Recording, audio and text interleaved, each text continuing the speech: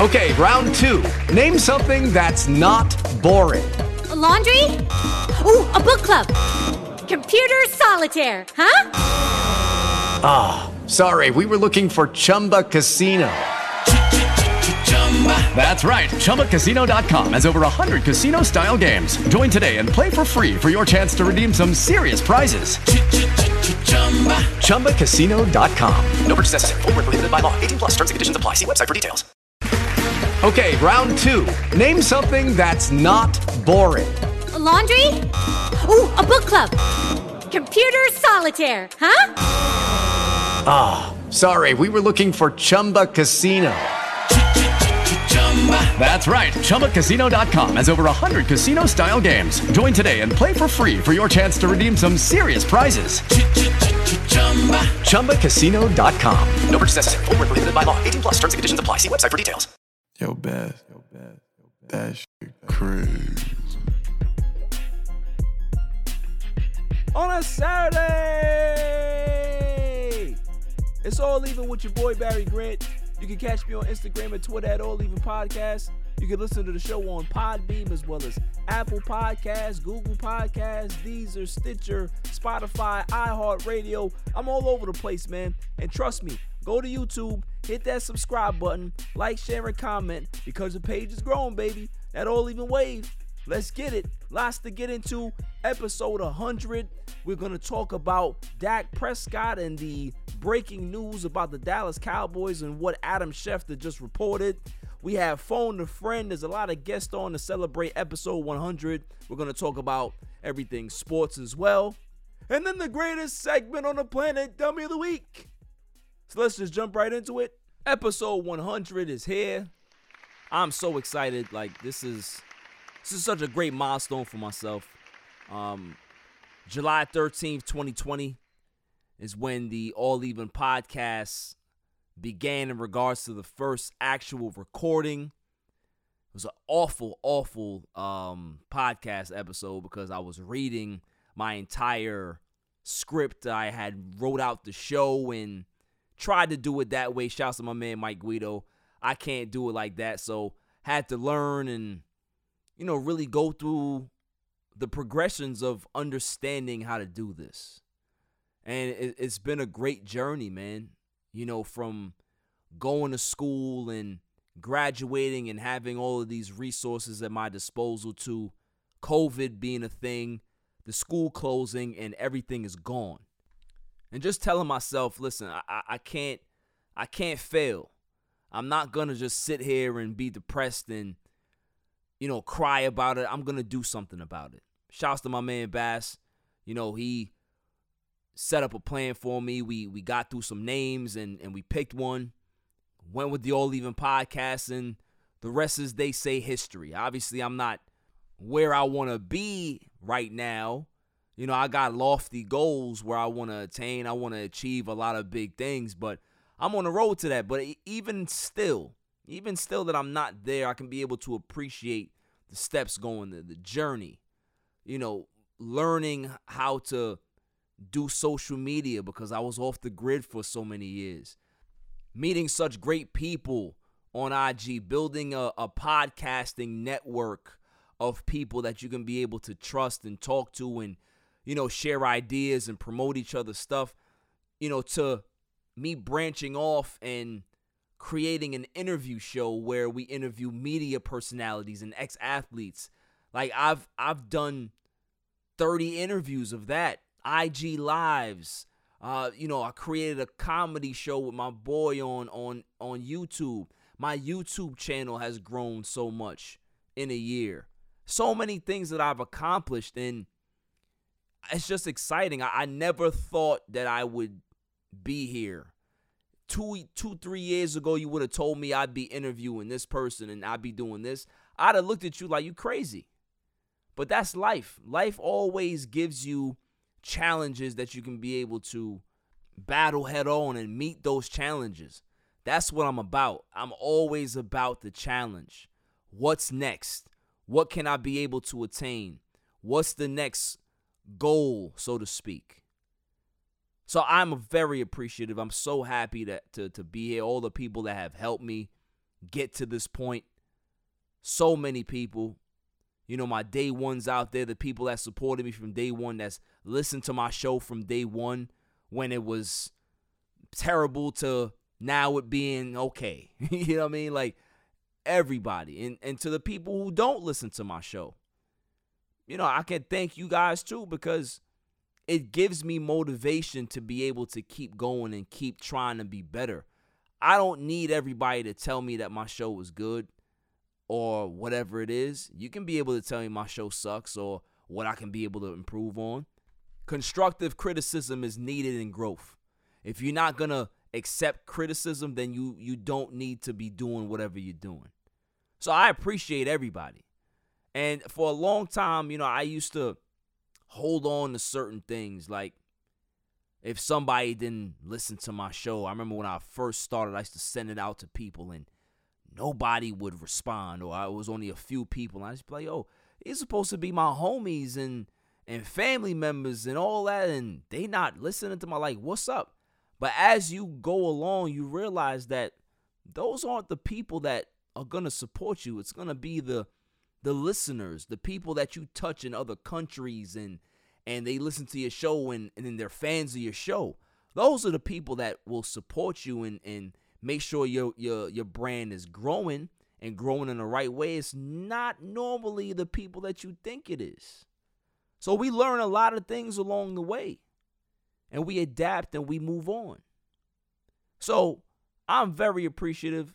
I love the journey. All Even Podcast is just going to continue to grow. The wave is building. It's growing. Just like the hurricane outside right now. The winds are blowing. The rain is going crazy. The All Even hurricane is coming as well. So I'm just confident. I'm so happy. I'm so appreciative of what's to come, what has happened, all the people that's helped me. So shouts to y'all. Shouts to everybody that supported the podcast so far. And, we got more to do. So moving on, what I want to talk about today is the breaking news that we found out about the Dallas Cowboys and the star of the Dallas Cowboys team, Dak Prescott. We heard from Adam Schefter that Dak Prescott possibly will be dealing with this shoulder thing all year long, and it might not go away. Oh! How convenient. So when I had on my show on Tuesday, I said, hey, I didn't really trust what the hell we was being fed. Kind of makes sense now, right? MRI, second MRI, we're in day 21 and things are not progressing the way it should be. Now they're starting to really come out and be honest about it. Yeah, shoulders, he may have to just suck this up and deal with it. Because a couple of seasons ago, he dealt with this. This is something that he had a problem with. I believe it was before the Eagles game, before the most important game of the season. He had hurt his shoulder the week prior. Didn't practice all week. Didn't throw the whole week. Played the game. Did not have a solid game. Eagles won the game. They win the division. So this may be a lingering injury from back then that has never really healed properly. Ankle injury. He's overcompensating in practice, trying to ramp up, trying to throw darts through a wall. And now you have the shoulder injury. So my thing is this. The concern that I have is not the fact that it's going to be a lingering issue all season. It's at some point, surgery is going to be needed. At some point, Dak Prescott is going to have to address this another way, because clearly rest is not going to help. So what are the Dallas Cowboys going to do? What is the backup plan? Do they have a contingency plan in place? Clearly they don't, because Ben DiNucci's here. Garrett Gilbert, or whatever the hell his name is, he's there. There's no plan in place that if Dak Prescott can't go, that's the guy we have to rely on.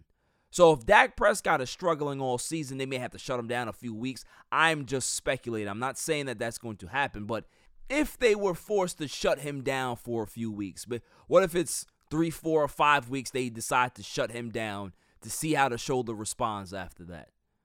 what can you expect out of the Dallas Cowboys? Can you expect them to get through to that division? It's possible. The division is not that great on paper, but I have a strong feeling that this division is going to bounce back this year. Other than the Eagles. The Eagles are a dumpster fire. But the Giants, Washington football team, I think those teams are going to be very competitive and may shock a lot of people. So if that's the case, then the Dallas Cowboys season is hanging in the balance right now. Dak Prescott has the Dallas Cowboys season in turmoil. And they hitched themselves to this pony. They hitched themselves to this wagon. You got no choice at this point. You're just going to have to do exactly what Dak feels. If he can go, then go. If he can't, then you have no backup plan. So this is what I wanted Dallas to avoid. This is why I wasn't opposed to keeping Dak, but I wanted to keep Dak at a price that was reasonable for the Dallas Cowboys to be able to execute certain things, to be able to get themselves a competent backup, to maybe get themselves a younger quarterback and just start from scratch that way. But now you have a quarterback with a banged up shoulder and a recovering ankle. That's a concern. So if anybody out there that's a Dak Prescott fan, Dallas Cowboys fan, however optimistic you want to be and portray, this is a concern. Your quarterback has 2 nagging injuries right now that one can affect his mobility and the other one affect his ability to pass the football.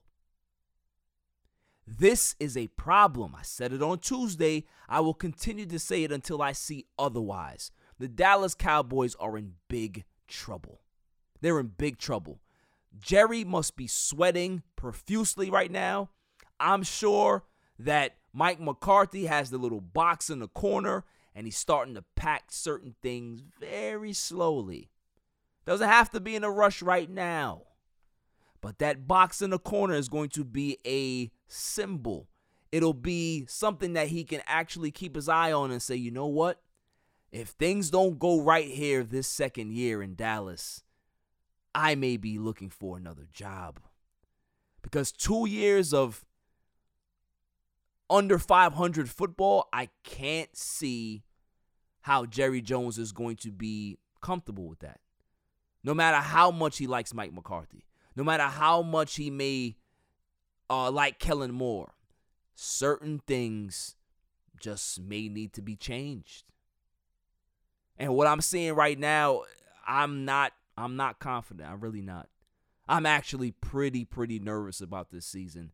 I'm not too optimistic about this season. And I can hear it now, all the people that want to make fun of the Cowboys. Dak Prescott, right? I'm ready for it. I'm ready for the smoke. I'm not going to lie to you. I can just hear it now.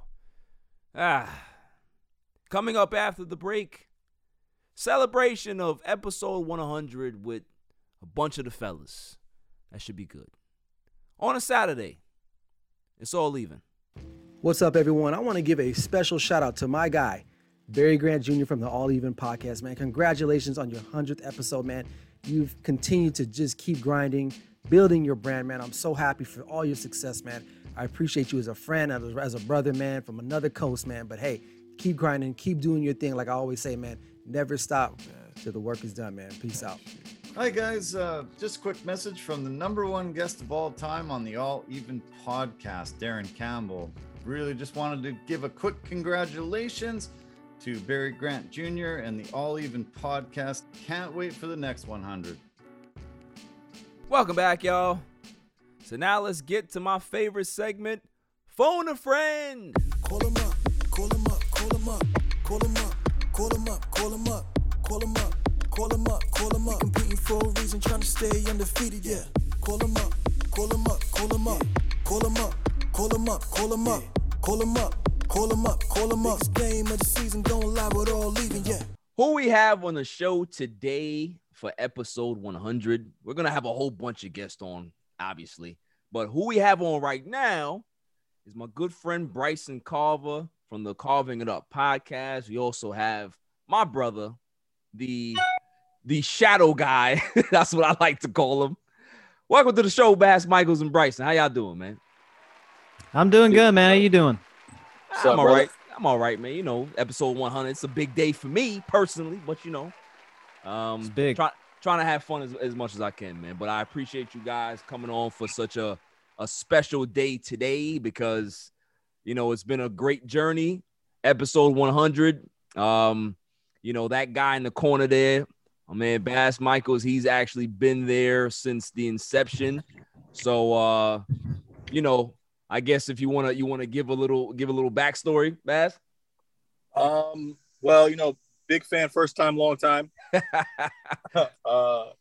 Honestly, I mean, you know, just seeing this from the inception, bro, like from the us on the phone. I think we were playing Madden actually, right? Running a franchise, I think. And you were like, I really want to start this. I think I want to start this podcast. Right. And, you know, I'm the worst person to even tell something like that. Cause like, oh, word, you want to do that? Okay, cool. So we're going to do this. We're going to do that. We're going to do that. We're going to get this going. He's like the LeVar Ball of creativity. Like, if you're going to do something, all right, we're going to go. We're going to go. Automatically. Like, the last thing you want to tell me is you have interest in something because I'm going to find a way to make it happen the best I can to help you get there. And, bro, 100 episodes, bro. Yeah. That's crazy. Come on, man. Even when you think about it, like it's a pretty decent milestone. Not gonna lie to you, especially like in a year, in a little over a year. You know what I mean? That's cool. That's cool. My God, you're one of those guys, and you couldn't do it unless you naturally had it. Right. That's kind of how I feel. Like unless you can't go that far without being like stale or burning yourself out, and you continuously keep going. You tagged up with so many dope people on the way. Bryson, you're on the list. Like, I think you're pretty dope. You got Guido, you got Alfred, you got like, it's so many people that like I just been introduced through you on this path, and it's amazing. So, you know, 100 episodes is the first of the hundreds. You know what I mean? Right. You got to look at it like that because then the thousands are coming, et cetera, et cetera. But I'm proud of you, boy. I appreciate you, boy. Bryson, do you have any kind words to say to me, at least for one day? For one day. Only for today, Barry. It is a special day for you, I will say. No, it was funny. We actually met, I think, through a mutual friend. Shout out Ryan Flowers of Plus Sports Talk. But I remember I had him on my show last November. And around the holidays, early into January, I remembered he had like put a link to your show or something, like one of your new episodes. Right. And so I listen. I'm very curious to listen to any sports podcaster, and I was like, okay, this dude's he's got it. Yeah. And so I had you on my show right before the Super Bowl. I remember. And I was like, okay, yep, he's gonna be a frequent guest on the show. And no, man, just what you've done over the past, was it a year since you started your show, about 13 months or so. It's been crazy, and to think about the potential you have to grow this into like a freaking empire, man, just shouts to you. And you've not even come close to hitting your ceiling yet. Nah, I appreciate that, man. I really, really appreciate that. Cause like I said, you know, we definitely, I think we just hit the ground running, man. Like once we started like, you know, talking and kind of, you know, seeing how we have the same interest in certain things. You know what I mean? Obviously, you're a fan of different teams than I am, but how you look at the game is kind of how I look at the game as well.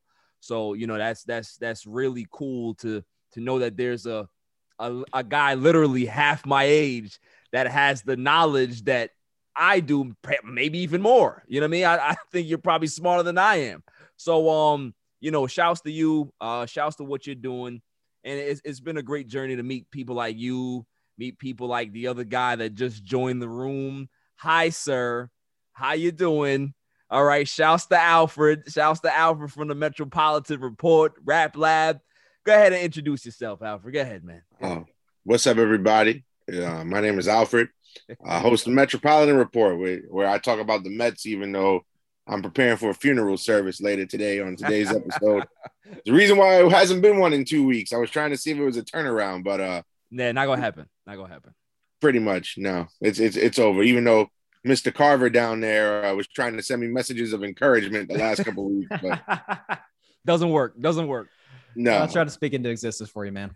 I appreciate it, but yeah, man, I'm new to the sports journey, but I'm not trying to, suck up to the host of this show, but if it wasn't for All Even, there wouldn't have been a Metropolitan Report. So, and I've told Barry that like several times. So Nah, I appreciate you, my man. I appreciate you, man. But So can I tell a funny story real quick? go ahead, man. You can tell all the stories you can. I will allow it today. That's it. So when I thought about the Metropolitan Report, the first thing I did, like I sent Barry like a paragraph in a text message, and I'm just like, hey man, I'm thinking about starting this baseball podcast. Can I like get your permission to do so? And he's like, what? And I'm like, listen, I don't want you to think like I'm trying to like be a rip off of you and start talking about sports. And he was like, nah, man, go ahead. Like the first 10 episodes of the Metropolitan Report, I got nervous. I'm like, yo, if Barry don't like it, then it's gonna be a flop. What up, fellas? What's up, man? What's up, John? Ain't nothing. Cooling, man. John has entered the room. Co-host the Fan Perspective podcast. Shout to Eddie Gray. Alfred was over here telling the story about how we met in our journey and stuff like that. So I'll let you go after Alfred goes. So go ahead, Al. How did the whole meetup between me and you kind of happen? So my other podcast, the Rap Lab, you went to high school with like matter of fact, not even just you, but like everybody I meet just happens to go to high school with these guys. Right. So it's like you would have thought I went to St. John's Prep too. But nah, so that's how I met you. You actually had reached out to my good guy QG, and me and Rev ended up on your show. Yeah. And the rest is history. So and they had put me onto your show from before I even met you. So I'm not gonna lie, when I first spoke to you, I was a little starstruck, but I told Bryson the same thing. I was like, yo, bro, I listen to you all the time. Like every time I meet one of y'all, I'm starstruck. But yeah, the rest is history. Even though you're not the best Mets fan in the world, you put me on trial. Hey, listen, I had to put you on trial for a reason. There was a reason for that trial. All right. So don't blame me. Blame yourself for what you did. All right. You put it in there. You put it in the air, and I had to let the people know the truth. I was a confident fan, bro. But nah, man, you all right, man. Like you all right. I'm glad you and I have crossed paths, bro. I appreciate you, man. I appreciate you, John. You have any kind words to say? Yeah, always, brother. Yeah. We joke around or whatever, but we talk personally and stuff like that. But I always got to mess with you online and stuff like that. We go back and forth, so it's all love, though. Yeah, definitely, sure. Man, definitely. I mean, I don't remember what actual time that we actually linked up, man, but it was kind of just like seamless with me and Bryson. Like we just hit it off. You know what I'm saying? Like we just cool from the jump. You know what I mean? Right. Yeah. It was just just Instagram, like I said, and I do it with a lot of people, but like you said, it just clicked. I saw you going live, and I've been tuning in ever since. And then, like I said, we became cool, and we here now. You know what I mean? Yeah, definitely, man. Definitely. It's been a fun journey, man. Like I've learned a lot in this podcasting world. I remember I never had any social media before this. Like I was one of those people that I still don't like off the grid. You know what I mean? And if it wasn't for Baz, shouts to Baz, like he was like, all right, I'm gonna create your IG page for you.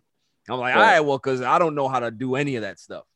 So, he did it, and then I had to learn the ins and outs of how this thing works. And, it's really been fun to see what works and what doesn't, research that you put in, and, the time and all the effort that you put in. It's, you really have to create your brand yourself. Like when you're labeled literally a nobody, because like how the industry looks at us, fellas, is that we're literally no one, right?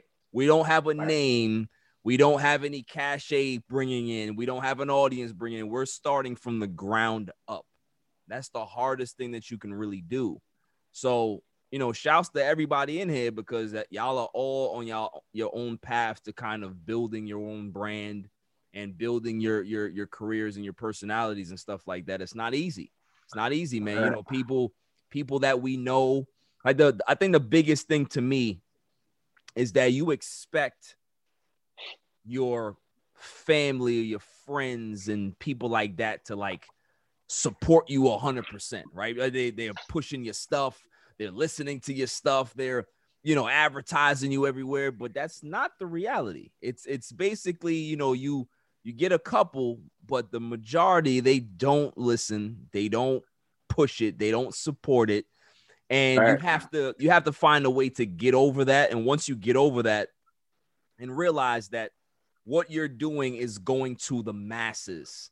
So even if your quote unquote close people are not listening, you're creating relationships with other people around the world. Like I've talked to people in British Columbia. I've talked to people in England. I've talked to people all over the world. People have emailed my show and say that they listen to my show. That to me is a very humbling experience. You know what I'm saying? The fact that people are actually listening. So, you know, there's times this is the message that I would love to get out there for you guys and whoever's listening, that it doesn't matter if you don't think that people are listening, because there's times where you'll have that thought in your brain where it's like, yo, nobody's listening to me. You know, you'll see your views or you see whatever it is and just like, damn, like I'm not reaching the people that I think, but people are listening. Even if the people you think are not listening are listening, there's other people that actually like, yo, Bryson's dope, man. I can't wait to every Monday and Thursday and Friday. Like, you know what I mean? Like, I can't wait for that show to drop. Right. I can't wait for the Metropolitan Report to drop. I can't wait for the Rap Lab to drop. I can't wait for Fan Perspective to drop. I can't wait for all the hip hop, you know, features that you guys have in your show. Like all of those things, like you don't know who's really watching. So it's all about just continuing to believe in yourself, believe in your product, believe in your craft, and just push through. Like that one little nugget of like false, you know, false reality or whatever it is. It's not real. Like people are listening. You may not think so, but people are listening. You know what I'm saying? All right. So we just gotta push through, and you know we've definitely been together. We've definitely tried to do this together, and we'll continue to do this together. That's the way I look at things, man. You know, keeping your circle tight and making sure that you help people, you promote their stuff, you support their stuff. That's what it's all about. Because if I don't make it, and Bryson makes it, and Al makes it, and John makes it, I'm fine with that. I'll be happy. I never look at y'all and be like, damn, son, yo, Bryson made it and I'm still here. I would feel like I made it too, because I'm like, yo, that's my man. You know what I'm saying? Like I'm so happy for him and his success. Al, the same thing. If he ends up being one of the biggest Met broadcasters of all time, I'll say, listen, he's the man. He's the man. Right. I'll never look at him like there's jealousy. I don't have a jealous bone in my body. And I think the people who are truly, truly successful in this life, they help and they don't have that jealousy, because it's all about letting people be themselves. And sometimes certain people get certain opportunities. Doesn't mean that you're not talented, but certain people look for things. Like if me and Bryson go into a room and we have our podcasts, he's holding his, I'm holding mine, and somebody says, I like the way Bryson sounds. That's their choice. That doesn't mean that somebody else is not going to listen to me and say, I want to give him a shot one day. But, you know, that jealousy thing, I just don't understand it. I don't know where it comes from with certain people, because I don't have it. You know what I mean? I don't have it. I agree. I think if you're not, I think if you're not trying to elevate others, what are you doing? Yeah. Because if you're only in it for yourself, you know, I've heard one of the great motivational speakers of this era, shout out to Inky Johnson. Yes, sir. He's talked about, like, if you're only in it for yourself, that there's only so far you can go. Right. But if you got homies like you, Barry, and Alfred and John and many others, then it's kind of like you kind of get to go on this journey as a group. Right. Rather than just this kind of, you know, Lone Ranger type deal. So, you know, like I said, the relationship with y'all has been unbelievable. Again, I can't wait to see where each and every one of us goes as the years go by. So, yeah, it's kind of my thoughts on that. Yeah, no, definitely. Yeah, definitely agree. And like I said, going back to what you was talking about earlier, Barry, just what like you said, like you hit it right on the nose, man. You always do, like I said. And with the friends and family thing, like I told you on your show, and I tell a lot of people, like, oh, I expected it to be bigger, but at the same time, it's like you only got so much family and friends that really gonna support you. You know what I'm saying? It's a brighter audience and stuff like that. Like you guys support me, like you said, more than like family and friends. You know what I mean? And exactly. That's what I definitely appreciate from everything. And like you said, you can't be discouraged. I'll follow y'all guys. I'll be on y'all shows. Commenting and whatever. At the same time, I'm learning, and then I'm helping y'all at the same time. Like you said, it's all about each other. Helping each other out and going from there. You know what I mean? Definitely learning every day. Like I said, Barry, you always drop your knowledge. You know what I mean? Bryson, he does his thing as far as like just holding his own on his own show and stuff like that. You know what I mean? And like I said, everyone, we all built basically from you, Barry. To be honest, like I said, we all met from you. You know what I mean? So definitely appreciate you, man. Nah, I appreciate that, man. It's all about introducing, other people to other people, because you don't know what can click. You don't know, what you have in common, because we come from different walks of life, man. Everybody has their different stories, their different paths, but we all have something in common. And the thing that we have in common is sports. Like sports, I've always said, is the great unifier. No matter if we don't agree on anything else, we can always have a nice laugh and come together and have nice debates and discussions about sports. Now, the fact that we have a bond and stuff outside of sports, it makes it even better. But sports in itself is just a great unifier, and that's why I love it so much. I said on my boy Terrence show on Thursday night, that everybody that has children or who grows up, they need to be in sports. It has nothing to do with being the biggest athlete. It doesn't have to be you're going to be the next LeBron James or MJ, but it's about teaching you how not to be socially awkward, how to be accepted in a team, because as you grow and get older, it's all about team. You work you work somewhere, you have to be on a team. You go it's all about that teamwork and that team camaraderie. You bring that everywhere you go. And that's the way I approach life. It's about your teammates. How good are your teammates? If your teammates are not good around you, how much better are you going to look? I would rather have a team of people that look way better than I do than me look better than them. I don't like that. Like, I'd rather just kind of fall to the back and let everybody else shine.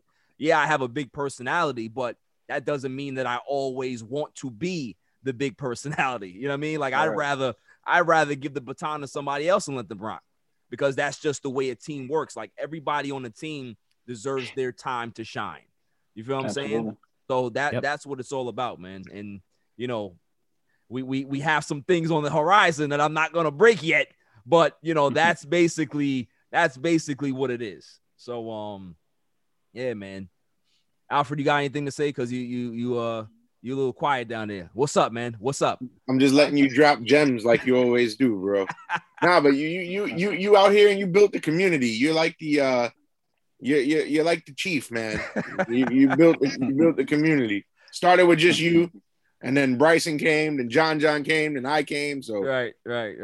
Yeah, man. I saw the smoke signal from the fire you made with the twigs, bro.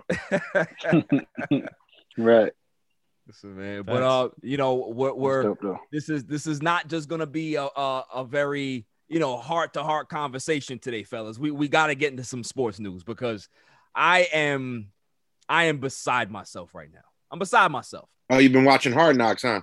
I know where you're going with this. I don't want to talk about Hard Knocks. I have bigger fish to fry right now. Bryson, I think you know exactly what I'm talking about. Yep. I said it on my show on Tuesday. Nobody gets an MRI a second time because they just want to. Nobody walks into an MRI building and say, I got a little twinge in my shoulder. I just want to get checked out. Hey, I've been dealing with this sore calf for like 2 days. Maybe you can be able to check. Something's going on with Dak Prescott's shoulder, and now we heard from Chef that he may be dealing with this all season long. Fellas, I'm going to give it to Bryson. John, you can take it, and then Al can take it after. Go ahead. Okay. So, a few weeks ago when the story broke about the original shoulder injury, we obviously thought it would be just a few days. That was every report coming out of Oxnard, California. Days. Exactly. A few days. Now, 21 days later, it's an entirely different feel, I think, around the organization, around the fan base, and around the National Football League. I will say this, and Dak did have a shoulder injury a couple of years ago, if you remember. Yes, he obviously against the Eagles. Remember, he had a bad game against the Eagles because of that, right? He played bad against the Eagles. However, albeit against a bad team, the very next week he threw for like 4 touchdowns against Washington. So if he can adjust to this shoulder injury, it being, we've heard this word a lot the last year and a half, new normal. If he can adjust to that, I'm not worried about Dak. I mean, the guy who last won the Super Bowl, different injury, but he played with a torn MCL the whole season. So that is Brady, though. Come on, it is Brady, obviously, and he's wired differently. Yeah, but I think how Dak dealt with the shoulder injury a couple of years back, if it's something he's got to deal with all season, it's obviously not preferable. Yeah. But they'll play Tampa Bay a little less than 3 weeks from now, and the good thing for the Cowboys is they get 10 days before their next game against the LA Chargers. And then about a few more weeks later, they got the bye. So I think it will gradually heal as the season goes on. I'm not as worried or have as much anxiety about this as you do, Barry, but it's not good news from Adam Schefter, but I don't think it's season-ending news by any stretch of the imagination. Okay, that's fair. Go ahead, John. What do you think about that, man? Man, we it's nothing. Because we're gonna talk about practice. Like the new norm is not the practice anyways. Right. And then like going to Tom Brady. Remember Tom Brady, 2 years ago, was like on the injury report like every Sunday. Yeah. For like his shoulder or something like that. So I think Dak will be fine. Like I said, he won't be practicing as much. He's not gonna play the rest of the preseason, but one more game anyway. So he'll be all right, man. Like I said, all this technology and all this other stuff, man. I mean, it will linger. I don't think it should affect his play or nothing like that. So I think he'll be all right, man. Like I say, he's going to get the therapy after every game, all that. He got enough money. You could be like Russell Wilson and LeBron, spend $1 million on his body. Seriously, though. Yeah, he can afford it. That is true. Yeah, that's what I'm saying. He can afford it. And he'll be all right, man. Like I said, it's not going to be nothing that's going to affect his throwing ability or nothing like that to worry about. You know what I mean? So I think he'll be all right, man. He'll be there opening day, and Dallas will get smoked the first game of the season, but it'll be all right. What about you, Al? What do you think? Well, now he'll play. He'll play. Oh, he'll play. He ain't gonna play well. He'll play. Oh, come on, Alfred. He'll play now. Come on. So you Cowboys fans might want to get on your horses and why see we trying to have a serious conversation here, and now you're gonna throw shots at the fan base. Don't do that. Oh, man. Don't do that. Hey, that. listen. You gotta get in the defensive now. First off, last season, the last image we saw of this man was his ankle was dangling from his foot, was it not? Yeah, it was on backwards. Yes. All right. Now, all of a sudden, he's got a shoulder injury. Like the guy, you guys paid him. Your daddy Jerry gave him the money, even though you didn't want him to give him the money. I did not. No. And look, and now he's hanging by a thread. So he'll play. I'm not going to draft him in fantasy. I don't suggest any of you do. But and don't draft Zeke either, because it's been proven that Zeke is ineffective when Dak is not in the lineup. So Alfred dropping fantasy information, right? Dropping fantasy jewels, right? Fantasy gems right now. Here's my take, fellas. I hear what Bryson's saying. I hear what John's saying. I even hear what Al is saying, even though he wants to take shots. But my problem is that how long is this going to be an issue? Because the worst thing that you can have as a quarterback is a shoulder problem. So even if he battles through this season, right? Say he has a decent season, they end up finishing 10-7 or 11-6 or whatever it is. At some point, they're going to have to go into that shoulder. Do you actually want your star quarterback that you're paying $40+ million to get surgery on a shoulder? You saw what happened to Cam. Cam had shoulder surgery, and he hasn't been the same since, because once you start to get one injury, they start to pile up because your body overcompensates. So that's what we probably saw with Dak, is that he's kind of being a little ginger with the ankle, because there was some scar tissue there with the shoulder, like you were saying before, Bryson, because he had the injury a few years back. It's just reared its ugly head now. So this is going to be, it may not be an issue in the short term. People are not worried, but this is a problem because surgery's coming. I can already tell that surgery is going to come eventually. And if the Dallas Cowboys have to depend on DiNucci and Gilbert, it's going to be a long season, a very long season. So I'm not too optimistic of what's going on, fellas. I really not. You know, Ben DiNucci's initials tell you what he is. B-A-D. Bad. Ben Anthony DiNucci. Now, go ahead, Bryce. Go ahead. You know, you might as well, if this is an injury that lingers, and again, if Schefter is correct, and it's rare that he's not, you might as well get on the phone with Chicago, try and see if you can go get maybe a Nick Foles. Because listen, I'll take Nick Foles over Garrett Gilbert or Bad any day of the week. Absolutely. So, but, you know, to go back to your point about surgery, that's the question ultimately. Is it going to be something that he's going to have to go under the knife for? Right. I don't think any of us have enough information to determine that. I still think it's way too early to determine whether he needs surgery or not. Right. But the one thing the Cowboys have said, while there have been some rumblings about how serious the injury is, the one thing they've been consistent on is September the 9th against the Tampa Bay Buccaneers, Dak Prescott's going to be the starting quarterback. Like, that's the one thing that has not wavered whatsoever. So that's, again, like, you know, John made a good point about they don't really practice anymore like they used to. So I think that all factors in. I think it'll be fine.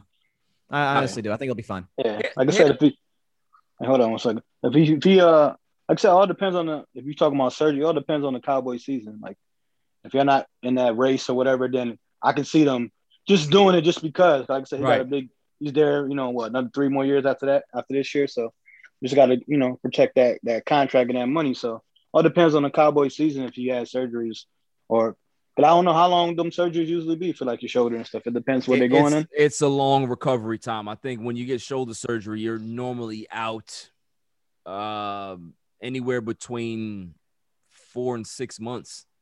Okay, like I say, all depends on the Cowboys season. If you're out early or don't make the playoffs, I can see him shutting them down early and having that surgery. Like I said, it's just the benefit for him for the future. You know what I mean? But I think he'll be all right.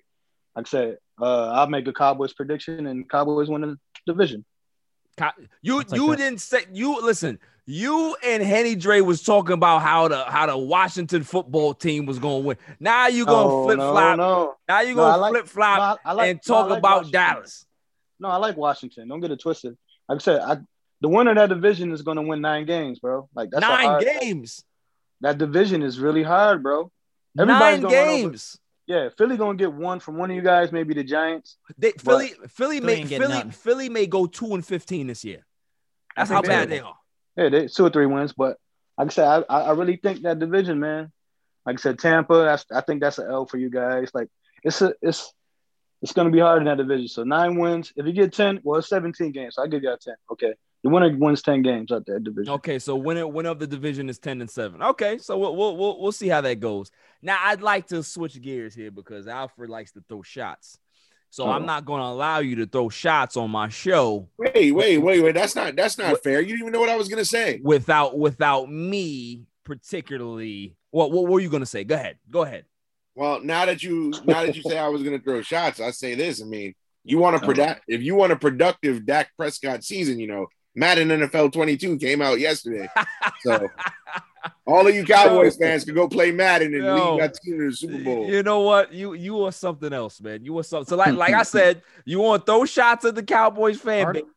Now I'm going to have to get you. Your New York Jets. John, your Jets. Al, your Jets. Can you guys explain to me why every year it seems like, although we might be a little snake bitten in regards to Dallas, you guys take the cake? Carl Lawson out for the season. And man, how do you guys feel as Jets Nation? Gangrene, I need to know what's going on with y'all right now, because every time you guys sign a big time defensive guy, he seems to not be available to play. I'm just saying, you had CJ Mosley. He basically has been out for 2 years and signed into a big deal. So what's up, guys? How do you feel, Jets Nation, Gang Green? Let me know. Well, first off, nobody could have predicted that our big free agent signing was going to rupture his Achilles in training camp. I could have predicted that. How could you have predicted that? You're a Jets fan. It's the Jets. What do you mean? Nobody. Did you predict that Dak's ankle was going to hang off his foot? Listen. That's a freak accident. But when you come to the Jets, certain things just happen. You know Black Cat Paul. I talk about Black Cat Paul all the time. Black Cat Jets is a real thing. It's a real thing. Listen, I went on your Instagram Live the other day and said that the Jets are going to have no more than 4 wins this year. And 4 wins. And you told me that you see what I'm trying to do. And I wasn't trying to do anything. No. I see right through your BS. You did that because if the Jets go ahead and they go over your prediction, you're going to be like, oh, they exceeded my expectations. Listen, I am expecting not as bad as 4 wins. They're not that bad. Listen, I am expecting a down year. They have no weapons. If I was an opposing NFL defensive coordinator and I saw Zach Wilson, Tevin Coleman, Corey Davis, and Jamison Crowder and Ryan Griffin as the guys who I got to stop, I would salivate. I would salivate, especially if I have a top-ranked defense. I would be like, this is a bye week. So I've come into I'm not a delusional fan. I have come into this season already acknowledging that we're not going to have much success. John, what you think, man? I don't know. That was just bad. I think I jinxed it. There was a show right before that Wednesday. What was it? Whatever day it was, man. The next day he gets hurt.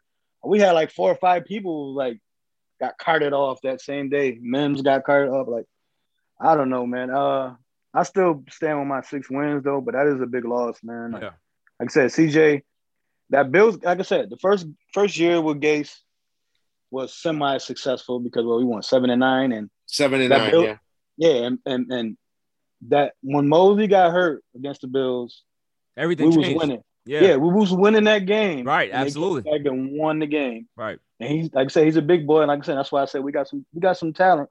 But like I said, with Lawson getting hurt, man, like it's just crazy, man. I mean, we're getting there, but like I said, 6 wins is not still a lot, and not, we can get it with 17 wins. But yeah, it just sucks. It just sucks. That's why I don't watch preseason, man. Preseason is all the jinx, man. We shouldn't play. None of your starters should play in preseason. Like, do like NBA almost. Like, do the summer league and get it over with. But, yeah, man, like I said, it's just, it's going to be another long year. But like I said, 6 wins is better than 2 wins last year. Like I said, we're going to be competitive. I mean, everyone always say, we don't got talent. But then they start naming, like, 4 or 5 guys. Like, I mean, on paper, they look good. So we got this. Give us a chance. Yeah. Like I said, 6 wins. I'm not going out the window saying, we're going to make the playoffs. Right. I'm not going out the window. Like I said, I never do that with none of my teams. You know what I mean? I'm not a delusional fan, as, Alfred's saying, but I try to keep it real, man. And like I said, 6 wins is definitely feasible for us. So. But it sucks, man. It definitely sucks, bro. But you have, as you said on your show too, you got Smith that might be available. So we might trade for him, you know what I mean? And put him on that. Right. Linebacker court. So we'll see. What are your thoughts, Bryson?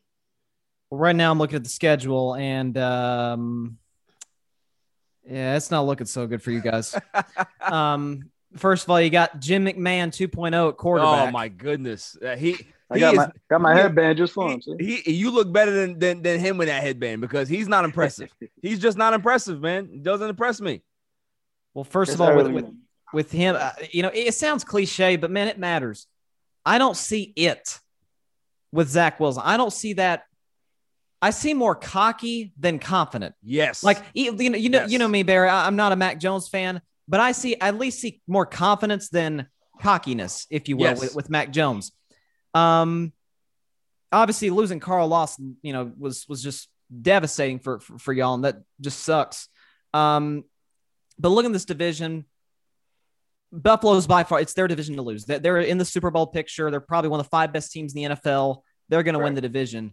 And so at that point, I think it's a battle between Miami and New England. And that could go either way because I'm not so sure about either's quarterback play at this stage in the game. But I look at the Jets. I like Robert Saleh. I really do think he's going to be a good coach. But today, you can't say he's not the worst coach in the division right now because Sean McDermott, what he's done in Buffalo has been amazing. Unbelievable. Right. Belichick, that speaks for itself. And then Brian Flores, what he's done in just 2 years with the Miami Dolphins, big shout out to him. Well, yeah, no, you're right. You're right, Bryson. I think you have to call him right now the worst coach in the division because he's unproven as a head coach. Right. How fair is he hasn't coached a game in the NFL yet? No, I understand that. I'm just saying that if you're going to rank them, he's going to be 4. Yeah, no. He's not going to be anywhere else because he hasn't coached the game yet. So he's going to be, by default, the worst coach in the division. Right. You know what I'm saying? That's all I'm saying. Yeah, that's all I'm saying. I'm not trying to come at your man, bro. All right. like I said, I ain't arguing with nobody. We're definitely gonna be 4th in that. Like we're coming last in that division. Yeah, absolutely. New England, they added talent. Miami's is all on Tua. They could win the division if Tua plays properly. Yeah, I don't know about that. I don't know about that. I think with that Tua, if Tua comes to play, bro, listen, man, it's different. They got talent everywhere. Like, every position, man. Well, let's keep Miami's it very 100. talented. They're more talented than Buffalo. Has anybody in here? I disagree with that. Has anybody in here ever thought that Tua was really, really an exceptional quarterback? I did coming out of a draft. I did. I liked him a lot. Accuracy, but my biggest concern for him was injuries. Right. But you look at last year, and I don't know if the hit factored at all. We're going to find that out this year. It's possible. But you look at he's getting benched multiple times for Ryan Fitzpatrick, who's a career journeyman backup. Arm strength did not blow you away whatsoever. I think out of the 35 qualified quarterbacks that played last year, I think Tua is ranked like 32nd. Right. And so he was down near the bottom. So listen, you think about another quarterback and he's not in a very good situation at all as we speak, but think about Jared Goff and how horrible he was his rookie year and came back the next couple of years and got the Rams to the playoffs. So listen, I don't think it's fair to judge Tua after just one season, but it's kind of the old Bill Parcells saying, like, if you bring a rookie quarterback in, you kind of let him develop his first year. By year 2, you need to start seeing some real improvement. And if you still don't see it by year 3, you cut him. Exactly. That's kind of how it goes in the NFL. So I don't think Miami is more talented than Buffalo. They are extremely talented, but like you said, it all hinges on Tua. Bryce, I know you do your research and you're good on paper. Come back to me on that. Check position by position. Just check it. I just defensively, I think they're better. I agree. I think defensively they're better. Yeah. Offensively, come on, man. Come on, offensively. They got better weapons. They got better weapons. Stephon Diggs. So let's do it. So better running backs in Miami. One. Do you think Miami has better running backs than Buffalo does? Absolutely. Devin Singletary is better than anybody Miami has. I agree. What? Of course he is. Devin Singletary, man, he's supposed to have a big year last year. As Alfred was talking about some fantasy stuff, like he disappointed all the fantasy people. I had him on my fantasy team last year, so I know. Yeah. So I didn't say he was great, but at the same time, he's better than anybody Miami has right now. No, watch, and then which color had 1,000 yards last year? What's his name? Gaskin. Gaskin, yeah, Gaskin is better than Singletary, bro. Don't sleep on Gaskin, man. Gaskin's all right. He's not bad. He's a good player, but I don't know. Yeah. Now we'll go to the receiver. You said what you call it as a receiver, Diggs. But Diggs, okay. Now what's the Miami receivers? Go ahead. I like Jalen Waddle out of the draft. Gesicki, I will say this: Gesicki is the better tight end than anybody Buffalo has. Gesicki is mad underrated. Yes, he is. But look at the other receivers. Do you really try? I mean, he's cuckoo for Cocoa Puffs, but Cole Beasley, one of the best slot receivers in the NFL. Right. 2-time Dummy of the Week champ on this show. Then we got other guys like John Brown. Is John Brown still there? No, I think he left. Did he leave? Okay. Okay. And so that obviously hurts him. But and then quarterback. We all know it's a quarterback driven league, and the gap between Josh Allen and Tua, it's the Grand Canyon. Yeah, absolutely. Probably further. But yeah, they got. Remember, Miami got Fuller over there too. They did. Will Fuller. Yep. So, like I said, the Miami receiving core and tight end, I give it to Miami. Running backs, I still like Miami, but it could be a toss. The running backs, like I said, the quarterbacks, like you said, Josh Allen by far. Yeah. How about the line? What you think about the line? Buffalo does have a solid line, but yeah, they do. They do. Miami's line isn't great. I think Buffalo has a top 5 line, in my opinion. The line, right? Yeah. So you get Buffalo line. So it's more closer than what, Nah, you're right. Bryson, listen, you know what I mean?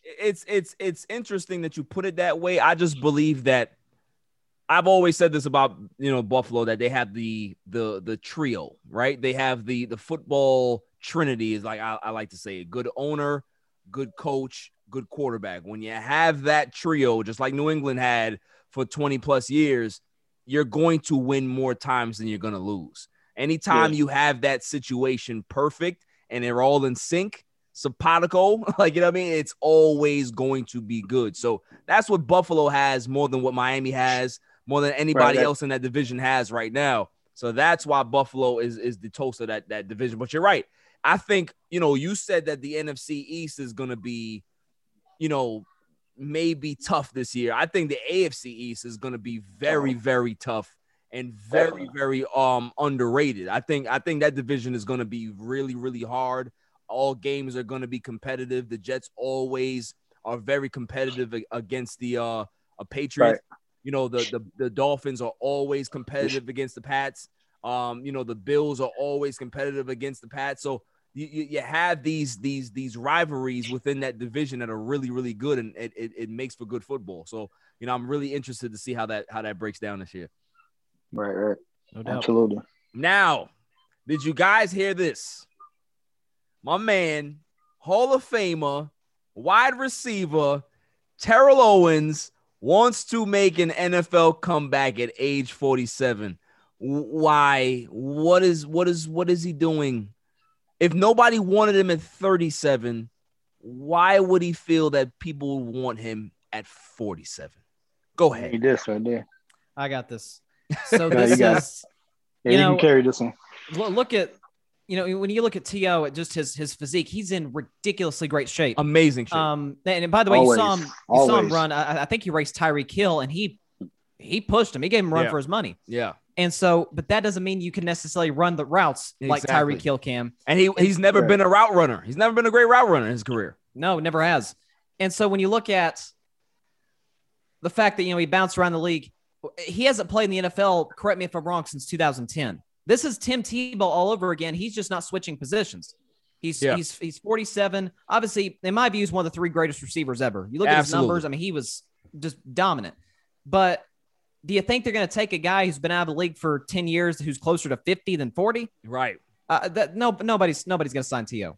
Nobody's going to sign T.O. If a team signs T.O., I wouldn't even know what team would do that. There's some bad organizations in the NFL. I really don't think that any team would actually say, that T.O. guy, let's try to give him a workout, because why? If you sign him, the circus is coming to town. Yeah. So you don't want that type of distraction in your locker room, even if he can be productive. That's just, we're not even talking about the production side of it. We're just talking about everything else that comes with it. So that's the problem, is that why? I think if he wants to make a comeback, I would rather see him try to play in the CFL or something like that, or wait until the XFL comes along and play there. I think T.O. in the XFL would really be good. I think it'd be good for ratings. I think it'd be good for him. I think it'd be good for that actual that organization and that league, because they're gonna need star power. So why not wait for that? Train all season and wait for the XFL to come around and play there. But this NFL thing, no. What are your thoughts, Alfred? I'll tell you this.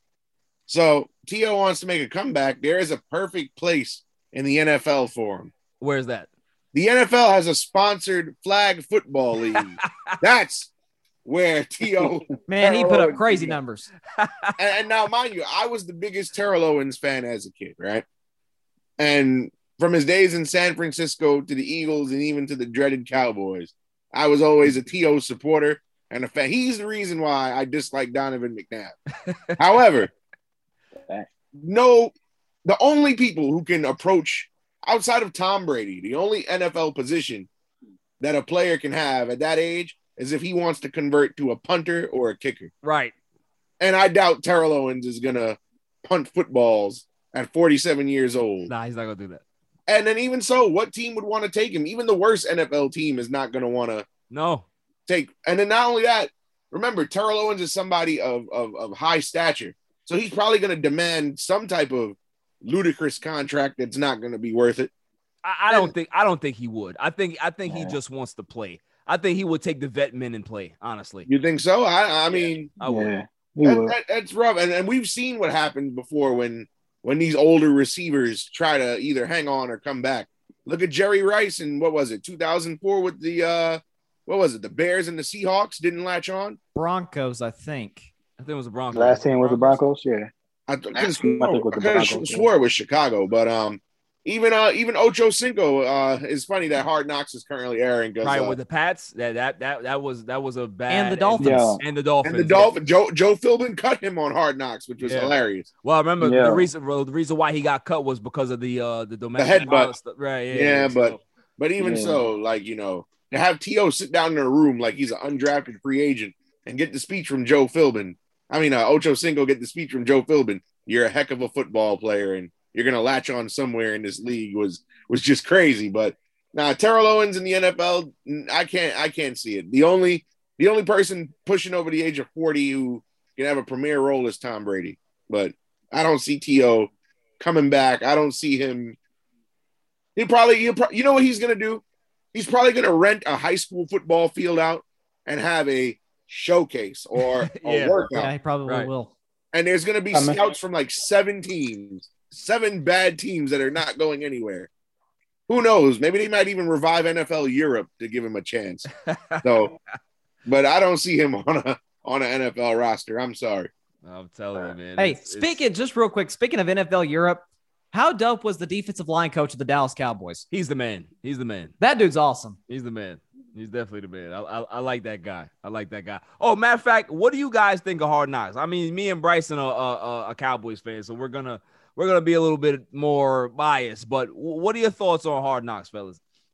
I watch Hard Knocks every season, regardless of who's on it. I've always, my favorite part of Hard Knocks, the hidden camera all the way in the corner of the ceiling in the coach's office, and they're like, "Hey, coach wants to see you in his office," and oh, so you like the cuts? That's what's wrong with you. See, I know that you are very dark-hearted, you know, just awful. No, because it's always no matter what year, no matter what team, if they tell you bring the iPad or bring the tablet or bring the playbook, you know you're getting cut. And then the speech is always the same. You're a heck of a player. You're really gifted, and you're gonna find a place in this league. You know what? You're right.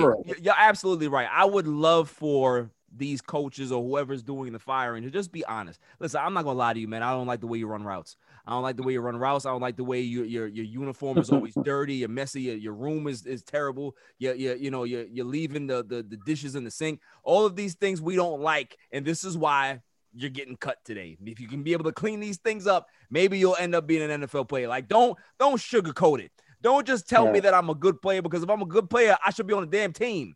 Don't tell me that.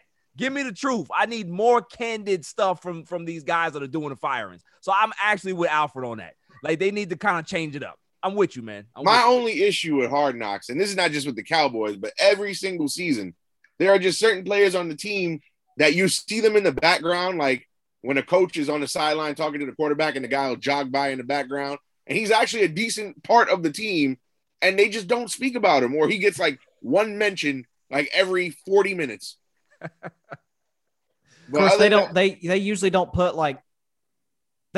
put Super Bowl contenders on Hard Knocks. They just, whoever has the biggest story, the biggest offseason headlines, they're going to throw on Hard Knocks. Like, they wanted to put Jacksonville on there. That'd have been interesting with Trevor Lawrence and Tim Tebow. But I think they may have even wanted to do Tampa Bay as well. But the Cowboys would probably, at least this year, a good choice. I think they need to start doing that, though. I think there's a criteria for Hard Knocks. I think you had to have like missed the playoffs, like maybe either the 2 consecutive seasons before you can get on.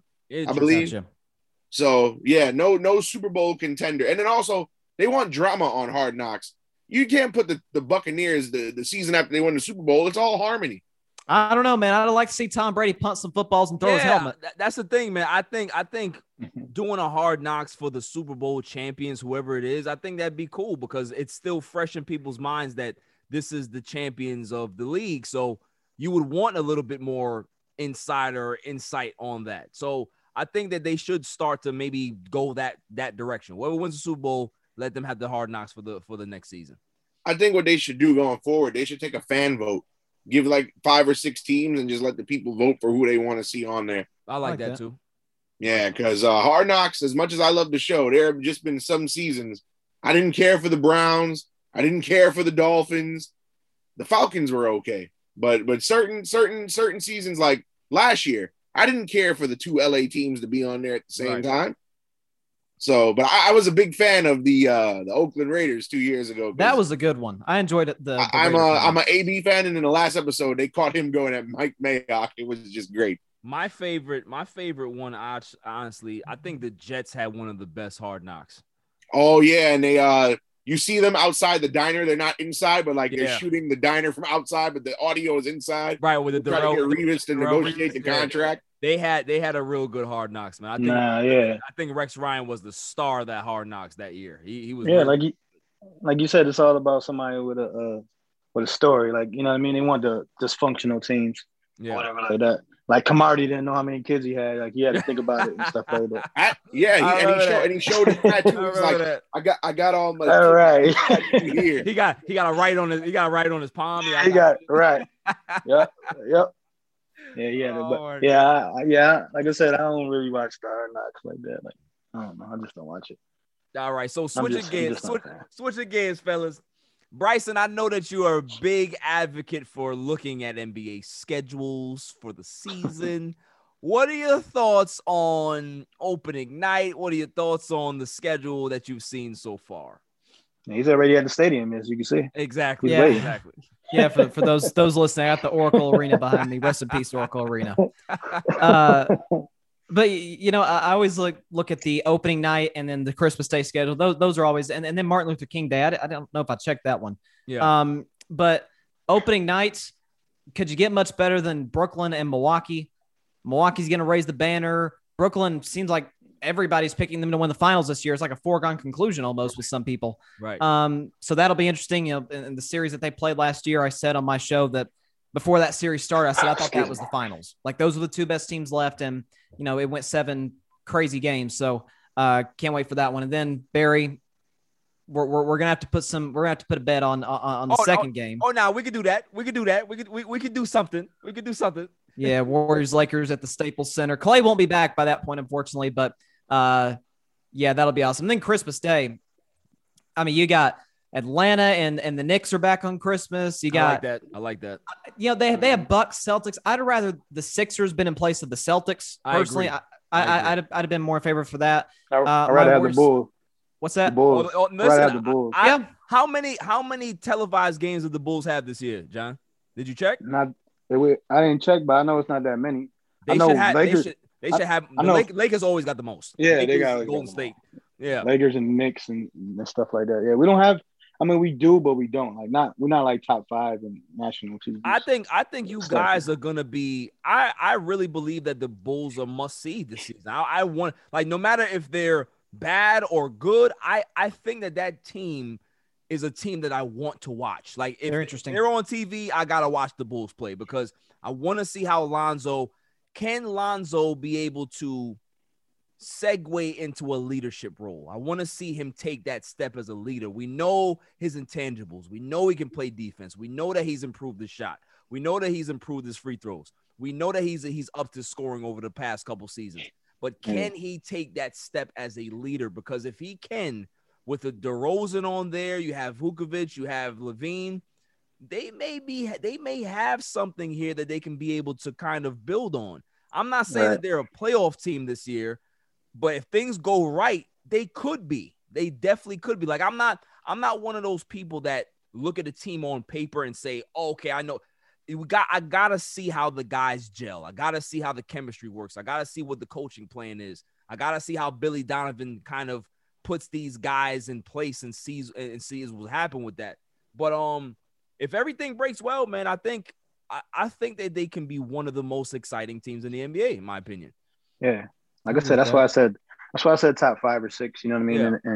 In the division, so that's technically making the playoffs, right? Because the top, the 7, and 8, right? They're the ones that got to compete. Well, I so, mean, they got the play-in tournament again this year. That's what I'm saying. Yeah, you don't want to. Yeah, you want to be 6 or 5. So, but yeah, I like I said, as a Bulls fan, it's exciting because between injuries and just not being talented like the last 4 years, right? It's been a struggle, man. I'm like, man. But I really want to see. I think Ball will be fine. It's the Levine and DeRozan, see how they mix on the floor. That's what I really want to see as a fan, and see how they gel and see how they space the court and stuff like that. See how they play.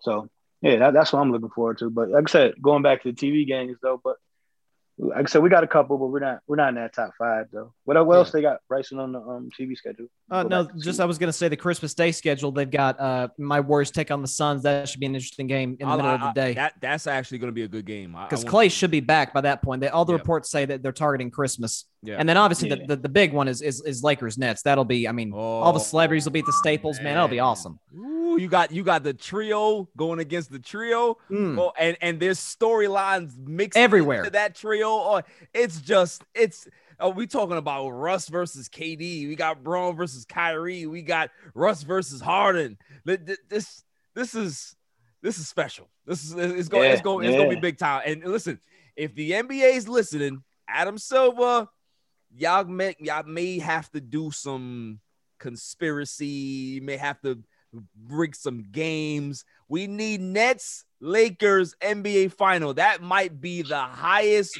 rated NBA finals in the history of the sport. We need it. So y'all figure out a way to get it done. Whether you got to pay off some refs, do whatever you got to do. Let's see it. You heard it here. You heard it here first. Barry wants the NBA to rig the entire season. You heard it here first. I think Tim Donaghy has been banned, sir. Call him back. Yes. Call him back. Okay. Call him back. No. He's reffing like rec league games now. But no, and then the nightcap. Rig nothing, man. The nightcap is no slouch either. You got Dallas and Utah, Luka versus Donovan Mitchell. That'll be an interesting game as well. So I think the NBA that should not be a nightcap though. They should have put it on at like 12 o'clock in the afternoon. That's terrible. Yeah, that's terrible. I don't. By the time we're gonna see all these good games. Exactly, we're gonna see all these good games, and by the time that game gets on, snooze fest. People are gonna be asleep. They're not gonna care. And I gotta see Rudy Gobert in prime time. No. How about you close your Christmas Day with Rudy Gobert? No. Yeah. Can't do that. I'm good. You gotta do the voice one time. Can't close my Christmas with Rudy Gobert. Not gonna do it. No. I will say this about the upcoming NBA season. We're going back to 82 games, fellas. And I can't wait. And we're starting the season in October. So I can't wait. Thank God. So that only leads me to believe that the injury bug will increase and catch more people. You think so? I think so, because remember, they came from the bubble where they had that infinite layoff. Some teams didn't play in the bubble. Then this season that just passed, we saw a litany of guys go down. Right. Guys who are usually durable at that. And that was 72 games in a condensed season. So now you're starting the season. When did last season start? Around December 22nd. December 22nd. All right. Yeah. So you started a season in December and played 72 games, 10 games short of a normal year. Now you're going back to the regular schedule and it's starting earlier. The finals this year ended in what? July 20th. Yeah, but they have a long off season though, So I think but the finals have never by the time mid-June usually is when the finals used to end. Yeah. So now you push that up a month, and then you give these guys what? August, September, and you're playing by October. Not to mention the young guys got to play summer league and preseason. So some people are gonna go down, bro. Well, you don't have to worry about wear and tear with the young guys, though. Yeah, I don't think we're gonna have that, because if you look at the Lakers, for example, they were eliminated early, so they got LeBron has a lot of rest, AD had a lot of rest. Kawhi and those guys. Kawhi went down, so obviously he's going to be rehabbing. All the guys that had injuries last year, they have enough rest to be able to recoup. I don't think that I really they're not going to condense the season again. So I don't think that there's going to be a problem in regards to injuries. Now, granted, it's sports. You're going to have injuries. Right. You're gonna have injuries. But I don't think that you're going to have as much soft tissue injuries as we had last season because of the condensed schedule. That's why we saw a lot of soft tissue, hamstrings and ankles and backs and all that stuff. I don't think you're going to see that as much this season. It'll be more spaced out. Yeah. I agree. Like you said, because they're getting back to the normal. I mean, we're not back normal. But far as scheduling and stuff like that, you got to think they had this. They couldn't practice. They couldn't do as much as they wanted to. Yeah, couldn't do anything. Right. So now it's back to the all right. We meet training camp. We got this. We got that. So I think they'll be fine. Like I said, injuries are gonna happen. Like injuries, you can't predict injuries. You know what I mean? Right. But I think everything will be good. And they'll go from there. Like I said, the barring injury and stuff like that, Barry, you don't got to pay nobody. You don't got to shout them out or whatever. Barring injuries, man, it should be Brooklyn. I gotta make sure. I'm one of those fans, John, that I gotta make sure. Okay, I gotta make. I don't like a good competitive NBA final when my Lakers are in. I want dominance. I want it to be over early so I can be able to celebrate in 4 or 5 games. I was very upset in the bubble because we had to push a 6. I wanted it over in 5, and I wanted it over quickly. But, listen, that's just the way I am as a fan. I get nervous when I watch my team in the finals. I need it to be over quickly. You know what I mean? Nah, I hear you. As a fan, you definitely. It's like for football, like you want your team to go up 25. Yeah, I want a blowout. Zip I want early, a blowout. Who ever roots for? Man, I just want to see a good game. I don't want to see that as a fan. I want Dallas to win 52-1. That's what I want to see. Exactly. You can't even score 1 point in football, but that's what I want to see. 52-1. That's what I want to see. You know what I mean? Like, I think everybody in here was happy when we saw the Patriots destroy the Eagles in preseason. It's preseason, but I saw that 35-0, and it made me smile. It made me smile ear to ear because the Philadelphia Eagles are just a dumpster fire, and everybody hates them. Everybody hates them. Nobody likes Philly. Nobody. But you know likes what? I'll go back to the NBA season though. A couple of quick things. Number one, and I talked about this on my show the other day. How ironic that the guy who apparently, according to the NBA media, was the MVP. Yeah, he ain't playing on Christmas. Right. The NBA didn't think he was interesting enough to put on Christmas. That to me is very interesting, bro. Like even the opening day, schedule, like the big games. Phoenix is not there. Like they just don't respect Phoenix. I think exactly. So does that help Phoenix next season, oh fellas? Do you think that they play with a chip on their shoulder and try to prove that they're one of the best teams in the league? Or the late Dennis Green says, like we are what they thought they were. You know what I mean? That's what I think. Like I said, I think they're just overachieving, and I think people will be on their neck to beat them and stuff like that. I think so that's they got to watch their back, Phoenix, next year. Yeah, like they're not gonna be second no more and all that. I can see them 5th or 6th. Right. Fighting for that or whatever. But yeah, just like I said, it was a fluke season, and they got to the finals. They got their chance. Chris Paul got his check, and that's it. Yeah, no, definitely, man, definitely. It's different when you're the hunted in the Western Conference, especially when I think this is going to be. I'm definitely not going to go so far as to say it's going to be better because there hasn't even been a preseason game that's taken place yet.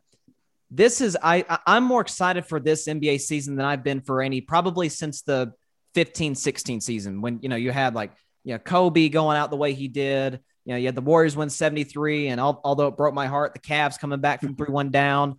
The series before that, Golden State came back from 3-1 down. So the dunk contest was amazing.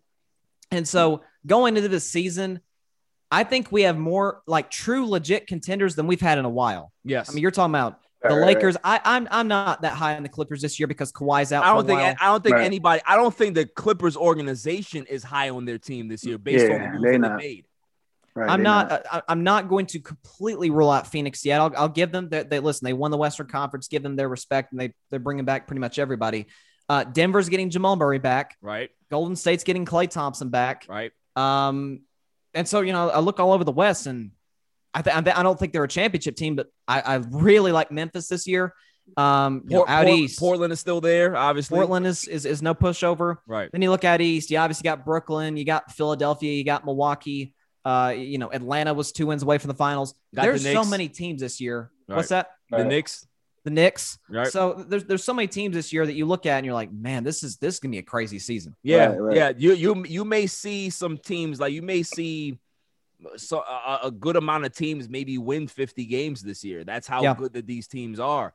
And they may be able to kind of make the conferences really tough, because maybe the top 5 teams are winning 50 games. Who the hell knows? Maybe the top 6 teams are winning 50 games. Who knows? So it's definitely going to be a good season, like Bryson said. Definitely looking forward to it. But let's kind of get into what you were kind of talking about. You didn't really get into it, Bryson, but the Draymond Green KD interview. Everybody here watched it. Bryson broke it down on his show. I didn't get to break it down, but what do you guys think? I guess I'll let Bryson kind of let him start off, and then we'll go around. It left me depressed. It left me sad. And I don't know if I've really recovered from it yet. I watched the whole thing as it aired on YouTube, on Bleacher Report. And it kind of confirms what I thought all along. After I saw, about a year later, I don't remember when the interview took place. It was about a year after the incident took place. Right. Draymond Green was interviewed by ESPN, and they asked him about Kevin Durant. KD had already left for Brooklyn at this point. And they asked about, like, are you guys okay? You cool? He said, yeah, we text every day. I'm like, boy, that's a quick turnaround. Right. And so I'm like, then why was there so much bad blood in the organization? And we find out that it was poorly handled by a general manager and a coach who I have great respect for. And it's surprising. I was especially disappointed in Steve Kerr. And I see, John, you got your Bulls hat there. There's a little bit of reference there, because Steve Kerr, we saw The Last Dance. Somebody was arguing with somebody every 5 minutes in that documentary. And don't put that freaking Yankees hat down, John. I hate the Yankees. The point is that Steve Kerr was with the Chicago Bulls. He got punched by Michael Jordan, right? The Scottie Pippen thing happened when he refused to go in the game. Right. And I think it was 94. So the fact that he handled this so poorly and acting like KD said, like it never happened. What are you doing? And then the big one that even at the time I was like, what the heck are you doing? Suspending Draymond Green the very next day. I'm like, just to try and keep Kevin there? Like, I don't think suspending Draymond or not suspending Draymond is not going to make a bit of difference in what KD's final decision is. And then the final thing, and I'll pass it over to whoever wants to go next, is I've heard some of the media say, I'll just call it one, Stephen A. Smith, that, where was Steph Curry? Folks, Steph Curry wasn't even in the arena that night. He was back in the Bay Area because he had just gotten hurt. He had like a groin injury.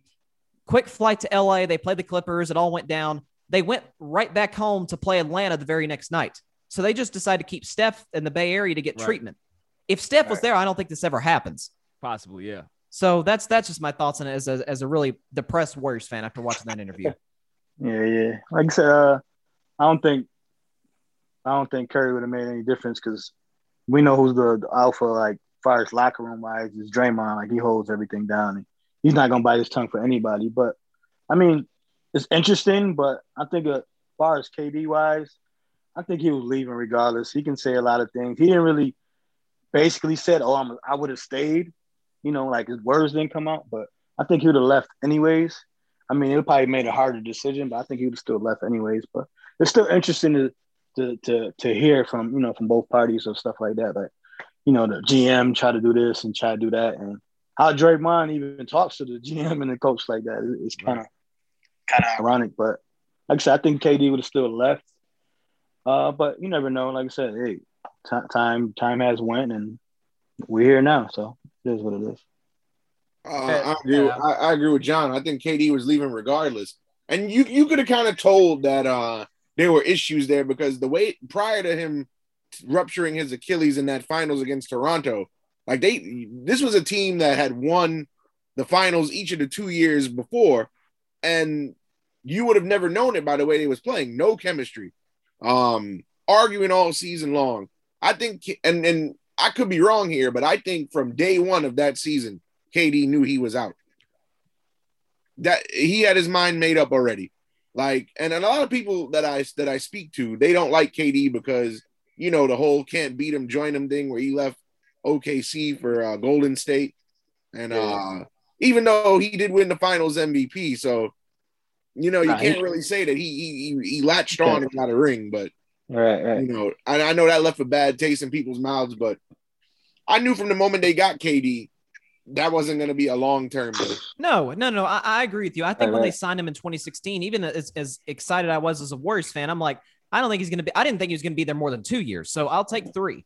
Yeah. So, no, I agree with you. I don't think it was a long-term thing at all, but just to hear how that went down in November of 2018 was just very poorly handled by the Warriors front office. You guys ever notice when players and teams make a win now move, like, because that's what I categorize Durant going to the Warriors as. Yep. It was a win now move for both parties because Kevin Durant probably realized, well, if I want to win a chip, it's best if I go there. And the Warriors were like, yeah, we want to beat LeBron, so we have to manufacture a team that can do so. Right. And anytime, and this is not just in basketball, but baseball, football, like anytime there is a win now move for both the player and the organization, the marriage usually never lasts long, and it usually ends in some ugly type of way.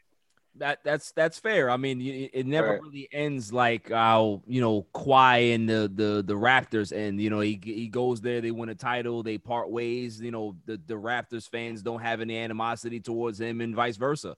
You know, so it definitely does end poorly most of the time. Alfred, I definitely agree with that. But here's my take on the whole thing. I watched the interview just like you, Bryson. I watched it a couple times, and what I took from it, the first time I watched it, I said, you know what, this is exactly what I was saying when it happened, that, you know, the Golden State Warriors tried to appease to Kevin Durant by suspending Draymond, and that didn't make matters any better. It made it worse. It kind of, you know, made the divide even wider, in my opinion. Now, obviously, we're on the outside looking in, but listening to them speak, what I got from that was I got a lack of accountability on both ends. After watching it over, like I said, I watched it 3 times, and both of them passed the buck to management.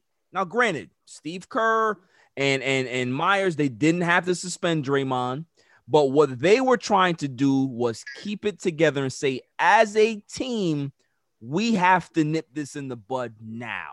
We got to try to make sure that you be able to apologize, get it behind you, so we can be able to move forward in the season and focus on winning this third championship in a row. They looked at it as, okay, well, we got to do it in our own time. Okay, granted, but you got to see it from both sides, right? You see it from the player's side that these are two friends. They, you know, Draymond is in his feelings. You know, he's an explosive guy. He's going to apologize or do it on his own time.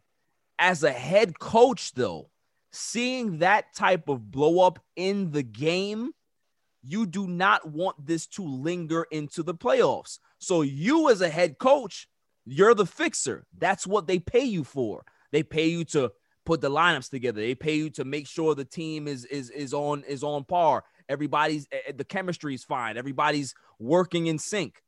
If you see that, you are automatically in panic mode because you need to fix this. And if the guys that are involved are not trying to fix it, what is your other option? I gotta go to upper management. Maybe they can be able to speak to these guys. So I understand both sides of it, but what I didn't like is the lack of accountability that both of them had. Like, I didn't hear, yo, my bad, bro. Like, you know what I'm saying? I want to publicly say, hey, you know, we effed it up. We shouldn't have did that. Obviously, you know, tempers flared, but, you know, that's on me. You know how I am.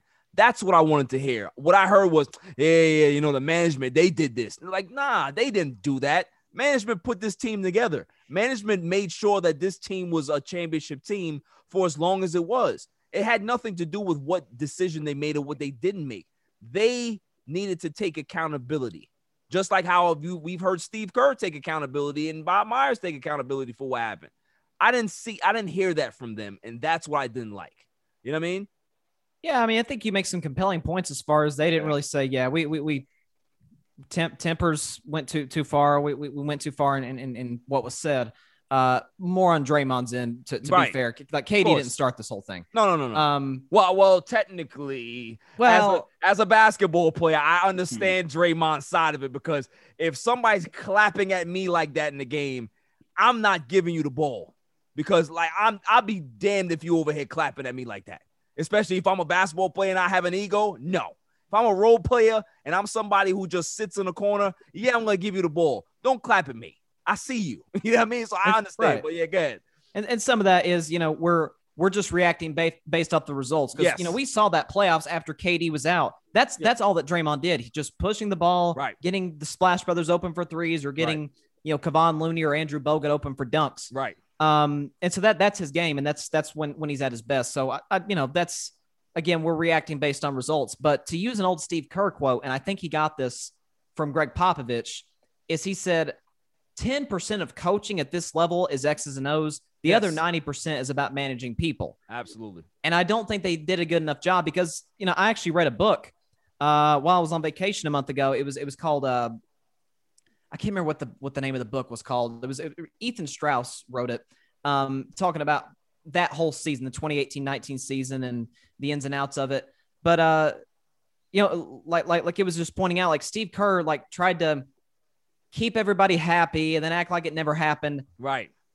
KD did put him in a tough spot with not really coming out and saying he was staying with the team, or this is my last year, or whatever.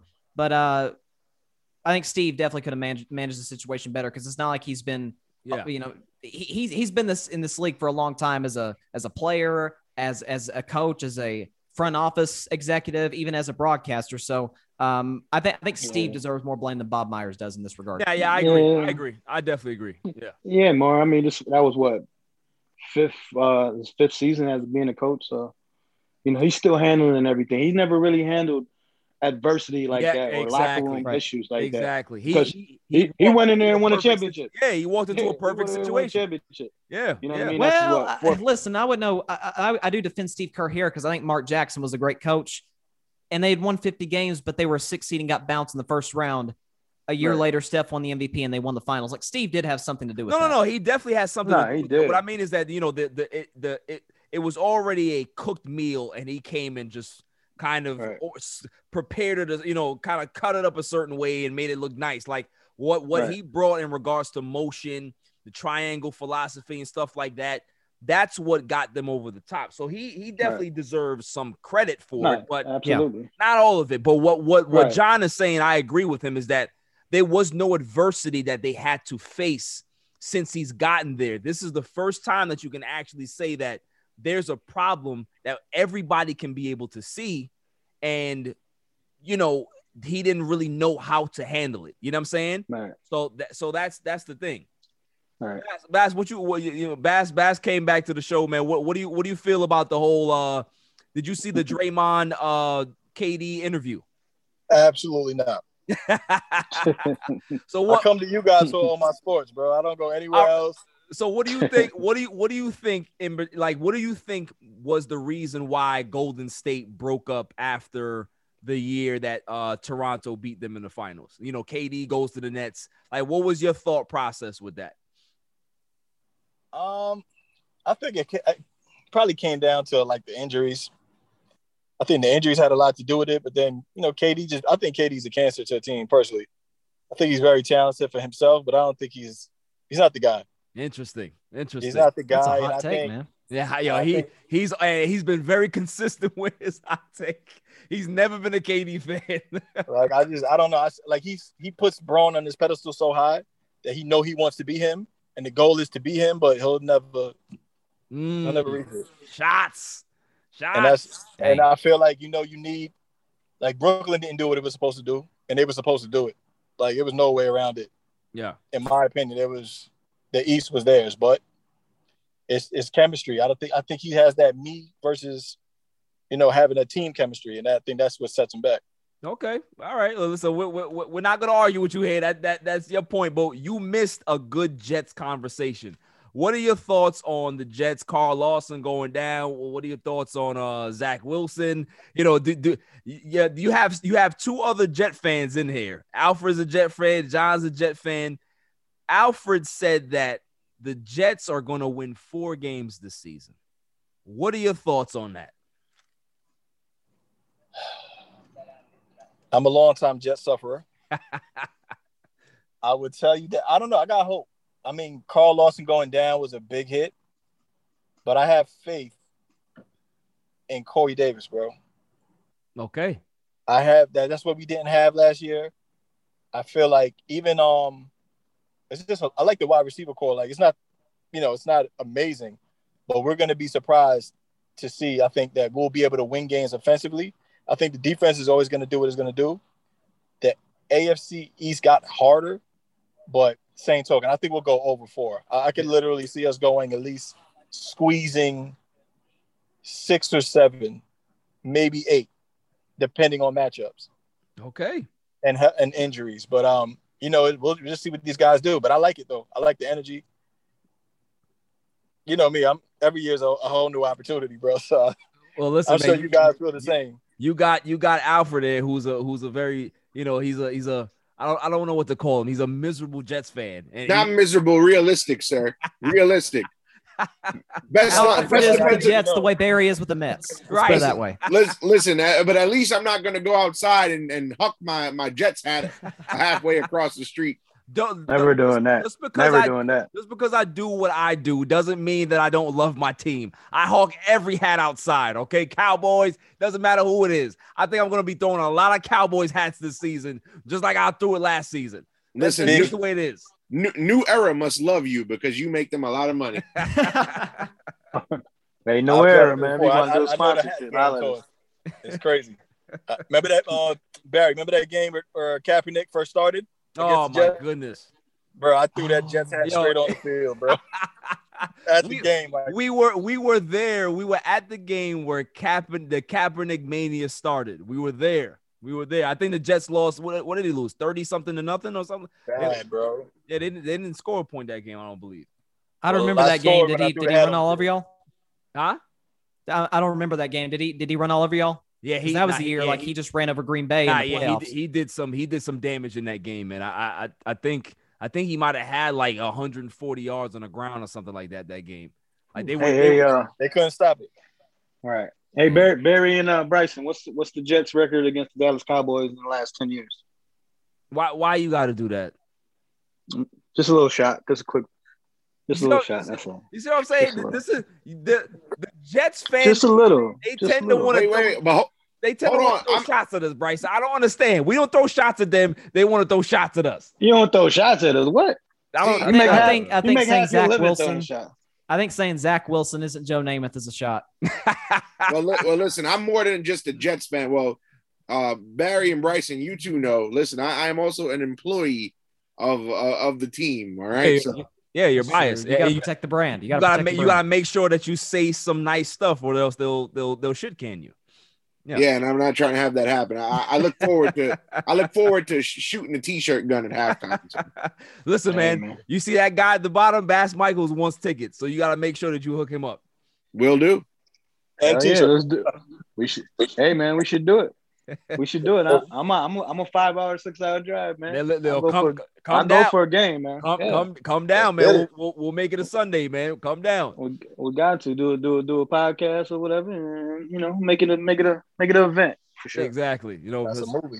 Bryson's in Tennessee, man. You hop on. Yeah. We'll get it done. No, let's see. That's a whole vacation right there. Right. Yeah, that's a big one. No, I've never been in New York, but you know what? They're actually their final home game this season. I'm sure y'all Jets fans know. You know who it's against? Philly. So it's a division rival. Nope. It's not Tampa Bay rival? Buccaneers. Ooh. And by the way, you finish at Buffalo too. That's what I said. Losses. Yeah, I know. That's 2 guaranteed losses right there. Definitely. I'll take those. Can we do no 2 losses? I think the Jets may score combined 15 points in those games. We got to do an over under. Yeah. Nah, that's over. We're going over. Come on, man. Over Put some respect. points? Put some respect. You know what? Man. Put some Against respect on her, man. against two of those great No, defenses. no. Listen, what I'm gonna tell you is they're not gonna be playing for nothing at the end of the season. They'll score some garbage time points at Buffalo. They'll score some garbage time points. I don't think so. You don't think so? I don't think so. We're gonna split the wins with Buffalo 1-1.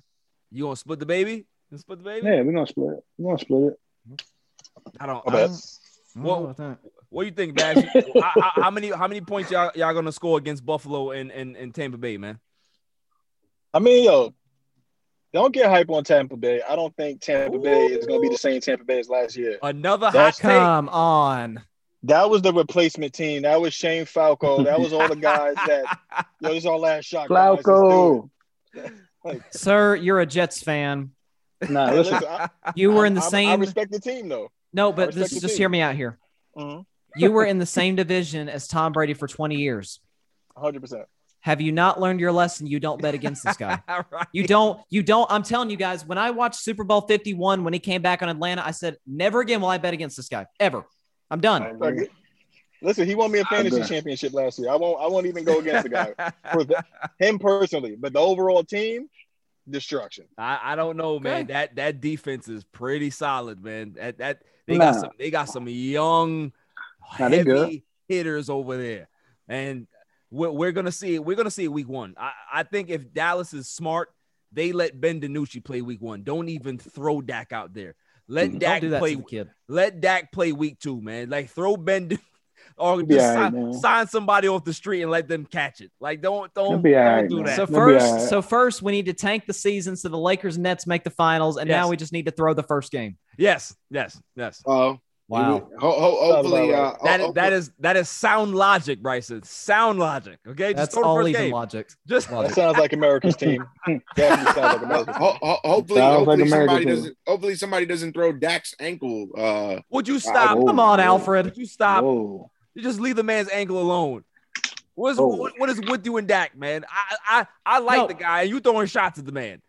Hey, you can't say nothing about throwing shots at Dak, Barry. I don't throw shots at Dak. Yes, you do. I've had you on my show. You were upset that he got a contract. Listen, I've always said that I hate the contract. I don't hate the guy. I didn't say you hated the guy. It's the contract, man. It's the contract, man. Oh, the facial expression, the tone in your voice, everything just changed. Bryson, don't try to call me out on my show, man. Don't try to call me out on my show. Yeah, okay? You're right. It's episode 100. Exactly.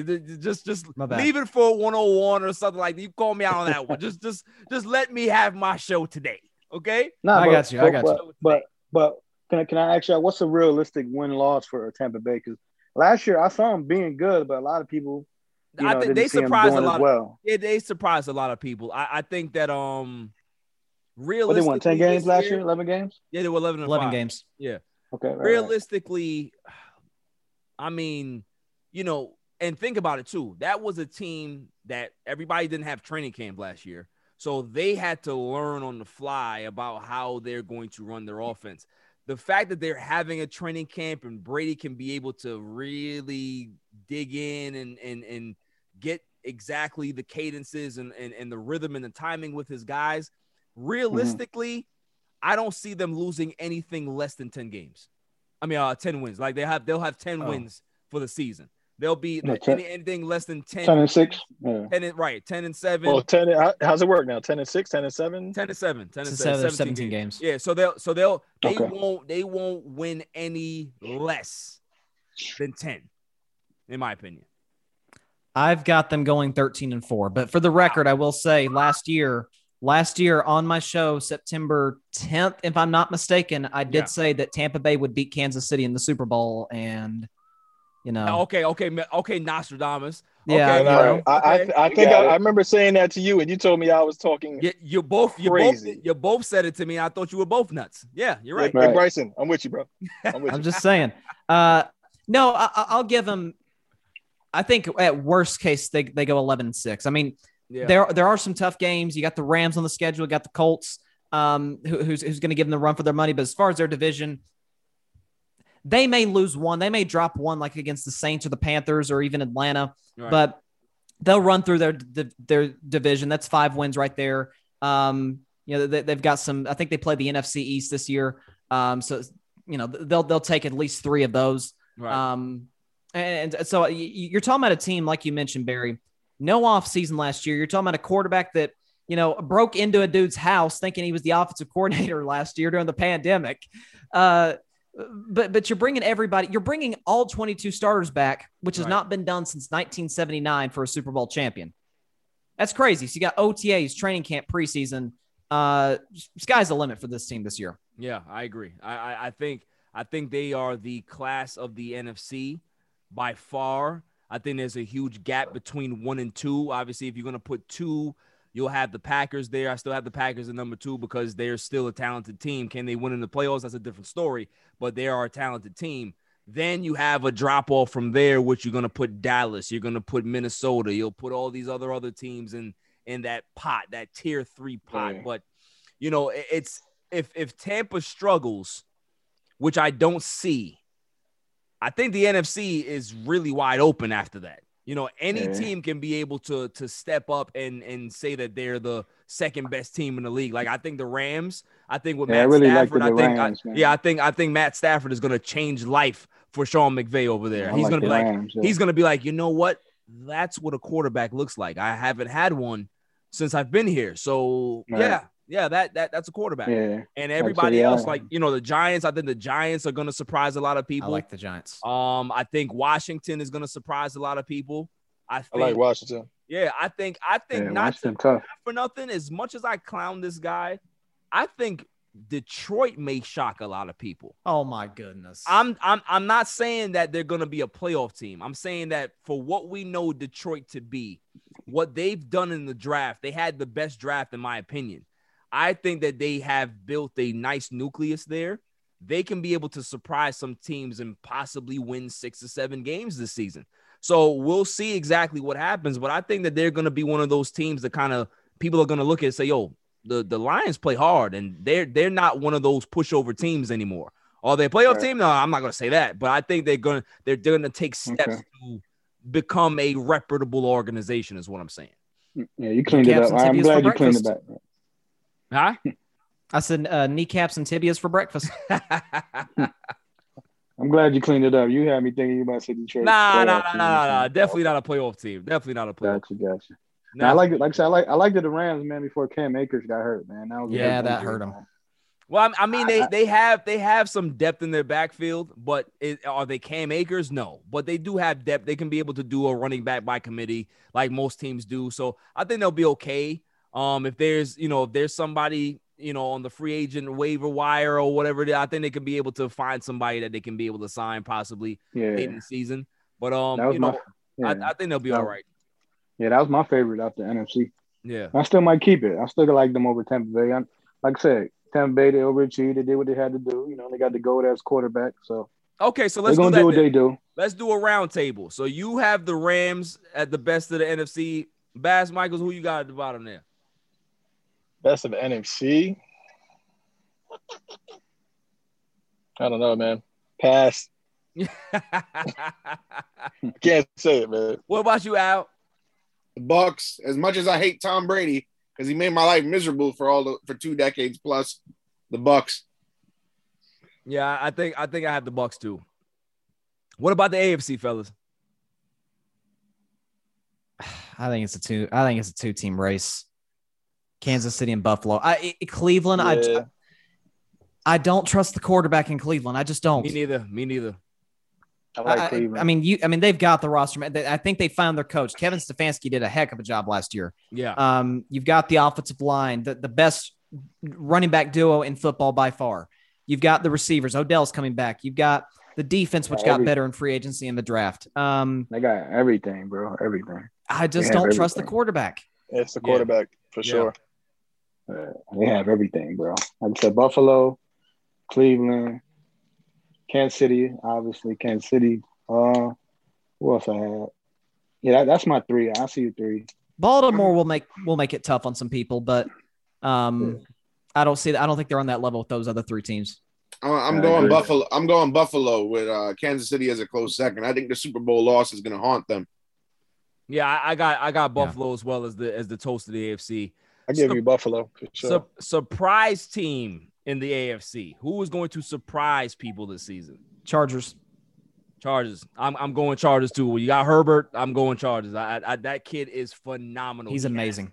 He has some Peyton Manning in him. I'm telling you, he has a difference-making type of aura around him where it's like, if I'm here, we're going to win. And that's just the way this organization, they have a confidence to them right now because of that kid. So I'm definitely going Chargers. What about you, Al?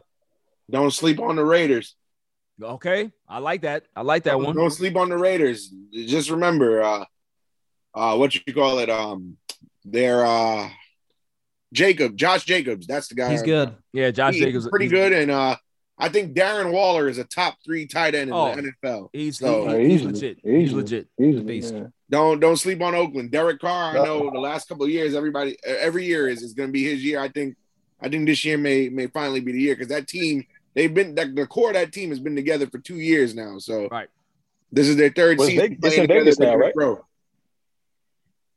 What's that, Bass? I said they're in Vegas now. Yeah, they're in Vegas. Yep. So they might have that new luck, man. They might have the beginner's luck out there. The only thing I worry about with the Raiders is defensively. They're awful on that side of the ball. Offensively, I agree with you. Derek Carr, Josh Jacobs, Darren Waller, they're fine. It's just defensively. Their secondary is really bad. Really, really bad. They can't really stop people over the top. So, if they're gonna have to get out to big leads and try to see if they can be able to bend, don't break type of defensive scheme. But they're not that great defensively. What do you think, John? What is your surprise team? I don't know. Like I said, Herbie, that ain't surprised to me. I mean, he had a big year. I think everybody's putting him a little higher than he needs to be. Yeah. Right now, at the moment. I like Cleveland, but like I said, they sky's the limit is on Baker. I like Indy. Really like Indy. But the surprise team, I say the Bears. Okay. I think I'm with you, bro. Oh, well, you going NFC? We're talking about AFC. What about AFC? Oh, AFC? I'll go with Indy then. I'll go with Indy. Okay. Indy winning 11, 12 games. So NFC taking over Tennessee. NFC, you're going Bears. Mike, Basco, you going Bears too? I like Bears, bro. They addressed their main issue, which is that quarterback. That's true. And now they got 2 solid options. They still got receivers. The defense is what it is. Right. And their run game was solid last year. I think Montgomery's coming along. He's coming along. What about you, Al? Don't sleep on the Saints, even though Drew Brees is gone now. I'm sleeping on them. I'm definitely sleeping on the Saints. I'm taking NyQuil. I'm taking NyQuil. I'm sleeping 8 hours. Bro. Alvin Kamara is going to run roughshod, man. They're going to get a wild card berth. I'm going into a coma on the Saints. Okay, I'm definitely not picking those guys because without a competent quarterback, that line is not that great anymore right now. I think the line is a little shaky. Kamara is going to struggle mightily. Yeah. Trust me. Right. All right. If they make the playoffs, I'm going to revisit this convo. You're right. We definitely got to come back. Right. We all come back. You come on the show and everything. Right. Do what you got to do, man.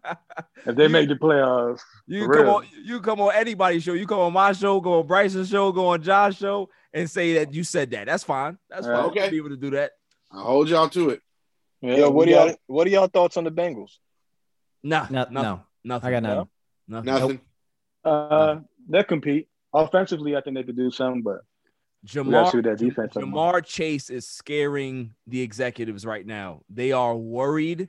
They are very, very concerned about that wide receiver. He got hurt, right? Didn't he get hurt? Not really getting hurt, but he's dropping passes. He just doesn't look like a confident guy. He took a year off too. Yeah, so it's like I think there's a lot of rust that he's going to have to knock off. So maybe the expectations need to be a little lower for him.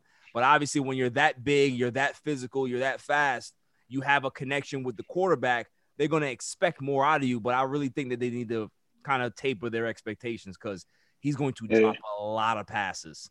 They should have picked Sewell. Definitely should have picked Yes, Sewell. they should. I agree. We did the draft show with Ryan, and that was there was no second guessing on that. They should have taken him. When you look at your quarterback's knee and you can visibly see the ACL scar on his leg, that should always say to you as management, offensive line, offensive line, offensive line, blind side, blind side, blind side. Like, you got to make sure that you protect that guy. And getting a wide receiver, no matter what the chemistry is not going to help that. Because if he's on his back, that wide receiver can't be effective. So it really doesn't matter. So they're doing the exact same thing that Indianapolis made the same mistakes with Andrew Luck. You're not hiring a competent coach. I don't trust Zach Taylor at all. I don't. No offensive line. Instead, you're drafting receivers. And while you got T.Y. Hilton and Reggie Wayne, while that's all good and fun, like you said, man, it means nothing if your quarterback's on his butt the whole time. So exactly. And especially with the injury, he's still got that big brace on his leg. Huge. During training camp, which really concerns me. Yeah. This is why I had my doubts about Burrow coming to the draft, and some of it was the organization he was going to. Exactly. Definitely. I 100%, man. 100% agree with you guys. But listen, I'm about to wrap this up, fellas. We're going to go into rapid fire. What I've never done rapid fire with all these people here. So let's go ahead and do this.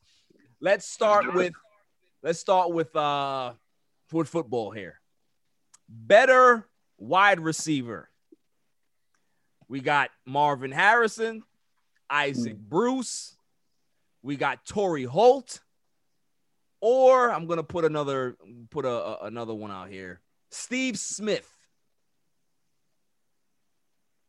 Marvin Harrison. Marvin Harrison. He put up ridiculous numbers. Everybody's going Harrison? Yeah. I'm going to go Steve Smith, man. Steve Smith was my guy, bro. I wanted to with us. Smith was my guy. I always needed him in fantasy. He always showed up right. Man, absolutely. Okay. That was my guy. Better tight end. Shannon Sharp. We got Antonio Gates. We have Travis Kelce. And what's the other big man? Gonzalez. Who's better? Gonzalez. Antonio Gates. You got Gonzalez. We got Gonzalez, Gates, and Gates. Mm-hmm. I got Gates, yeah. Interesting. I am going Shannon Sharp. I love. Oh, you want to be on the show? I got you. Nah, I see what you're doing. No, I see what you're doing. I think Shannon Sharp was a great. It's okay. It's okay. He was great. Okay, bro. He was great. It's okay.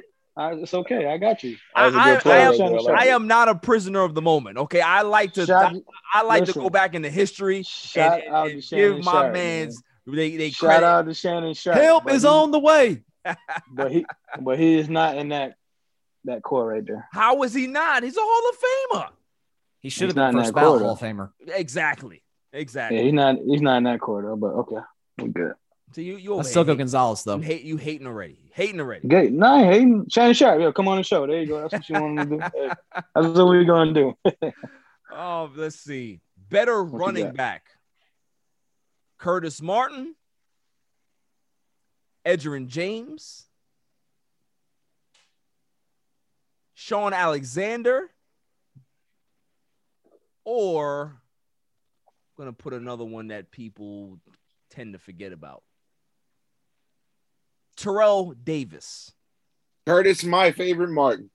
Yeah, I would probably also go with Curtis Martin. Curtis Martin. It's a clean sweep, man. It's a clean sweep. Everybody goes Curtis Martin. Clean sweep. I'm going Edgerrin James. He was good. Just to be different, of course. Edgerrin James was a beast. He was. We're not denying that, but over Curtis Martin, nah. Curtis Martin is a legend. He's definitely a legend. Let's see.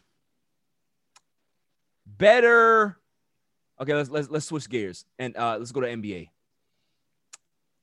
Better team of all time. We got the 95 Bulls, right?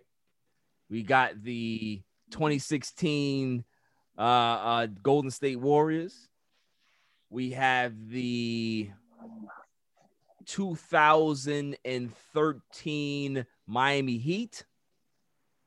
And then we have the 2008 Boston Celtics. Better team. Chicago.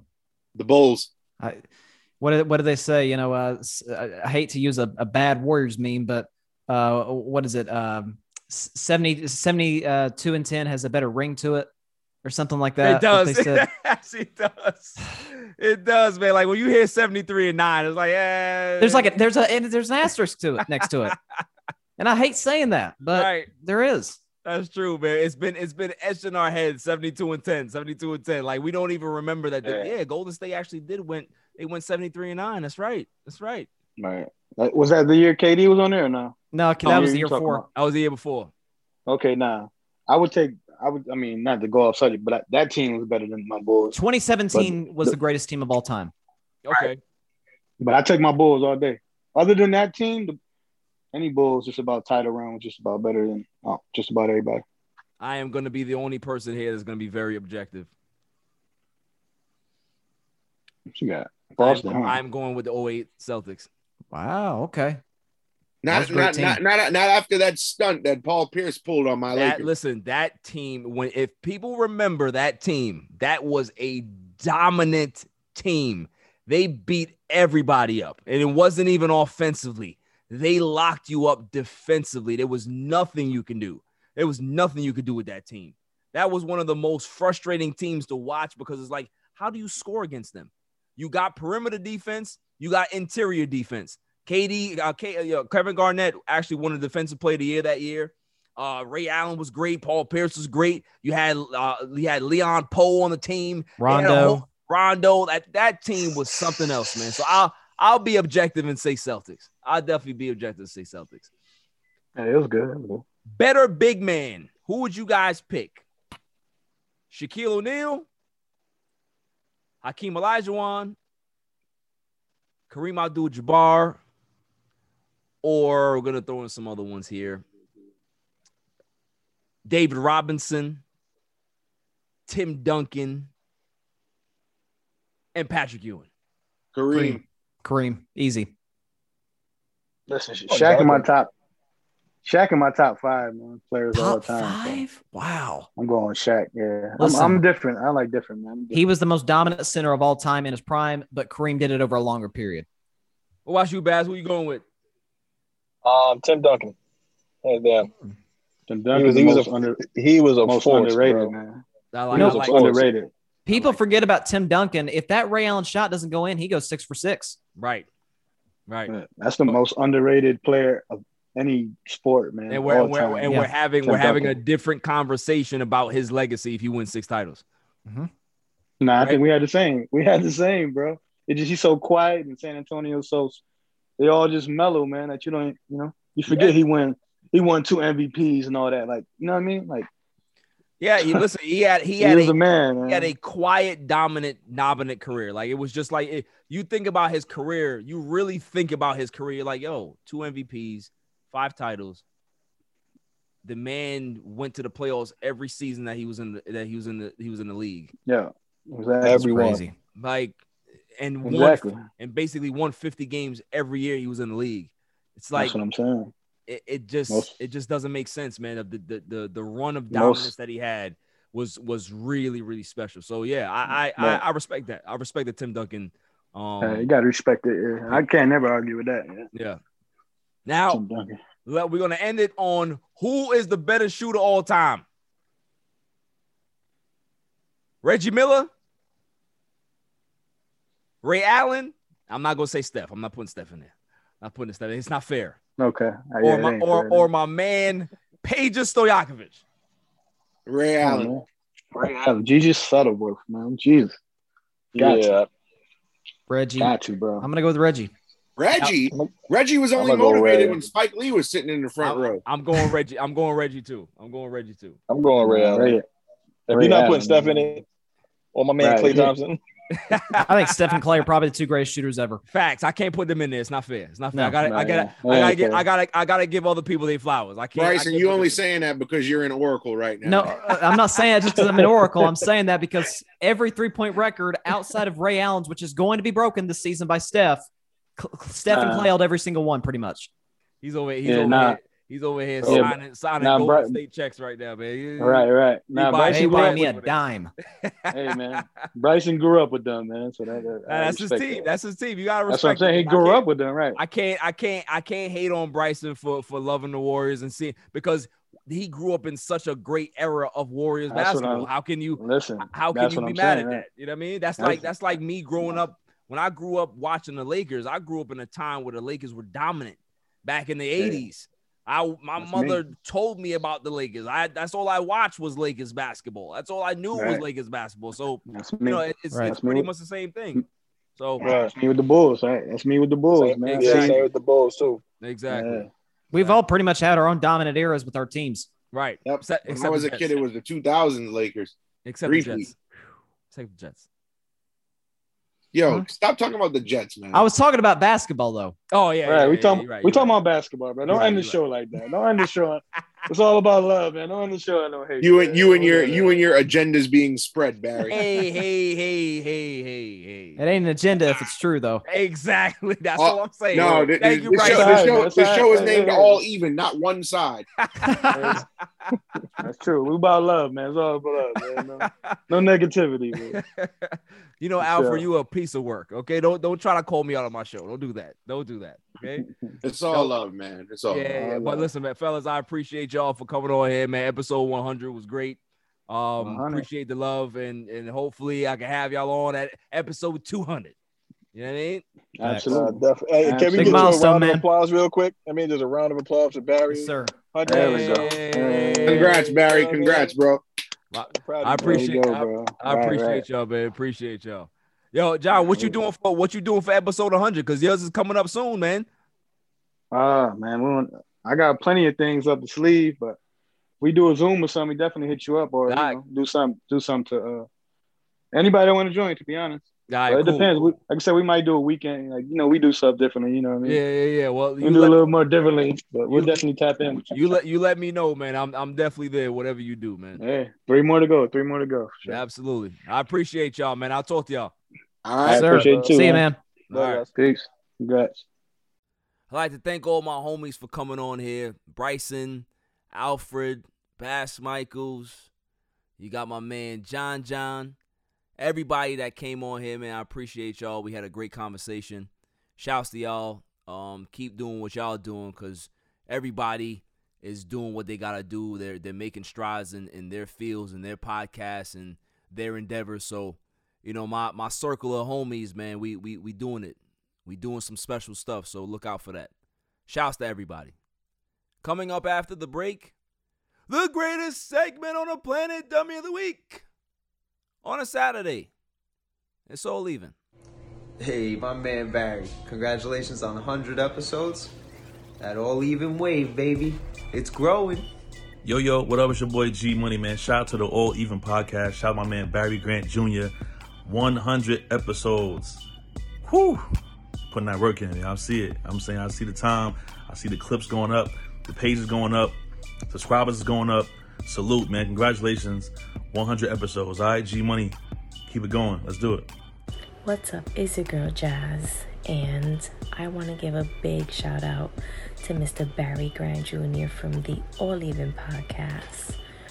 I just want to say congrats on your 100th episode. That's amazing.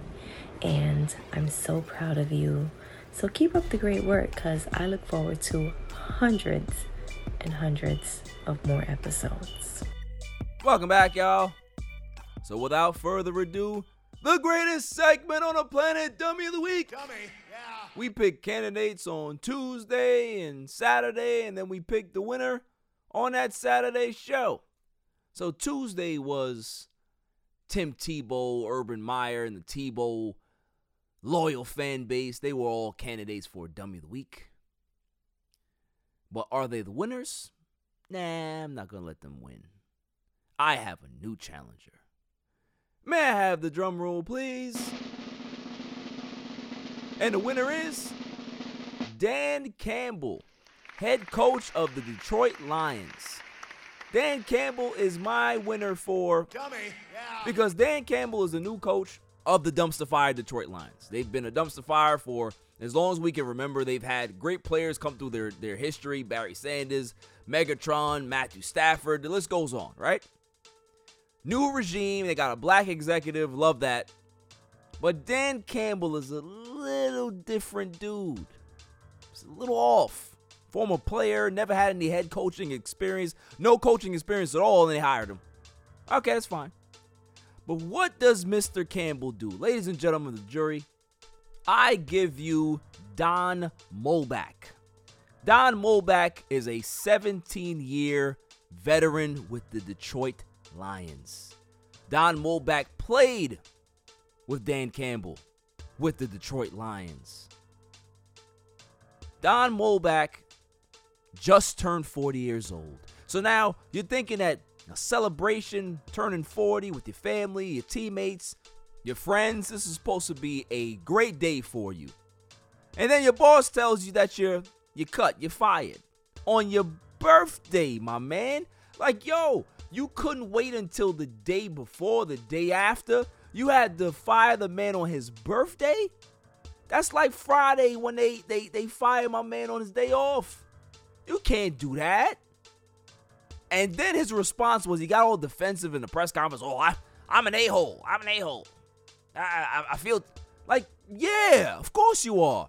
Like, wow, of all the days to cut the man, you couldn't do it the day after?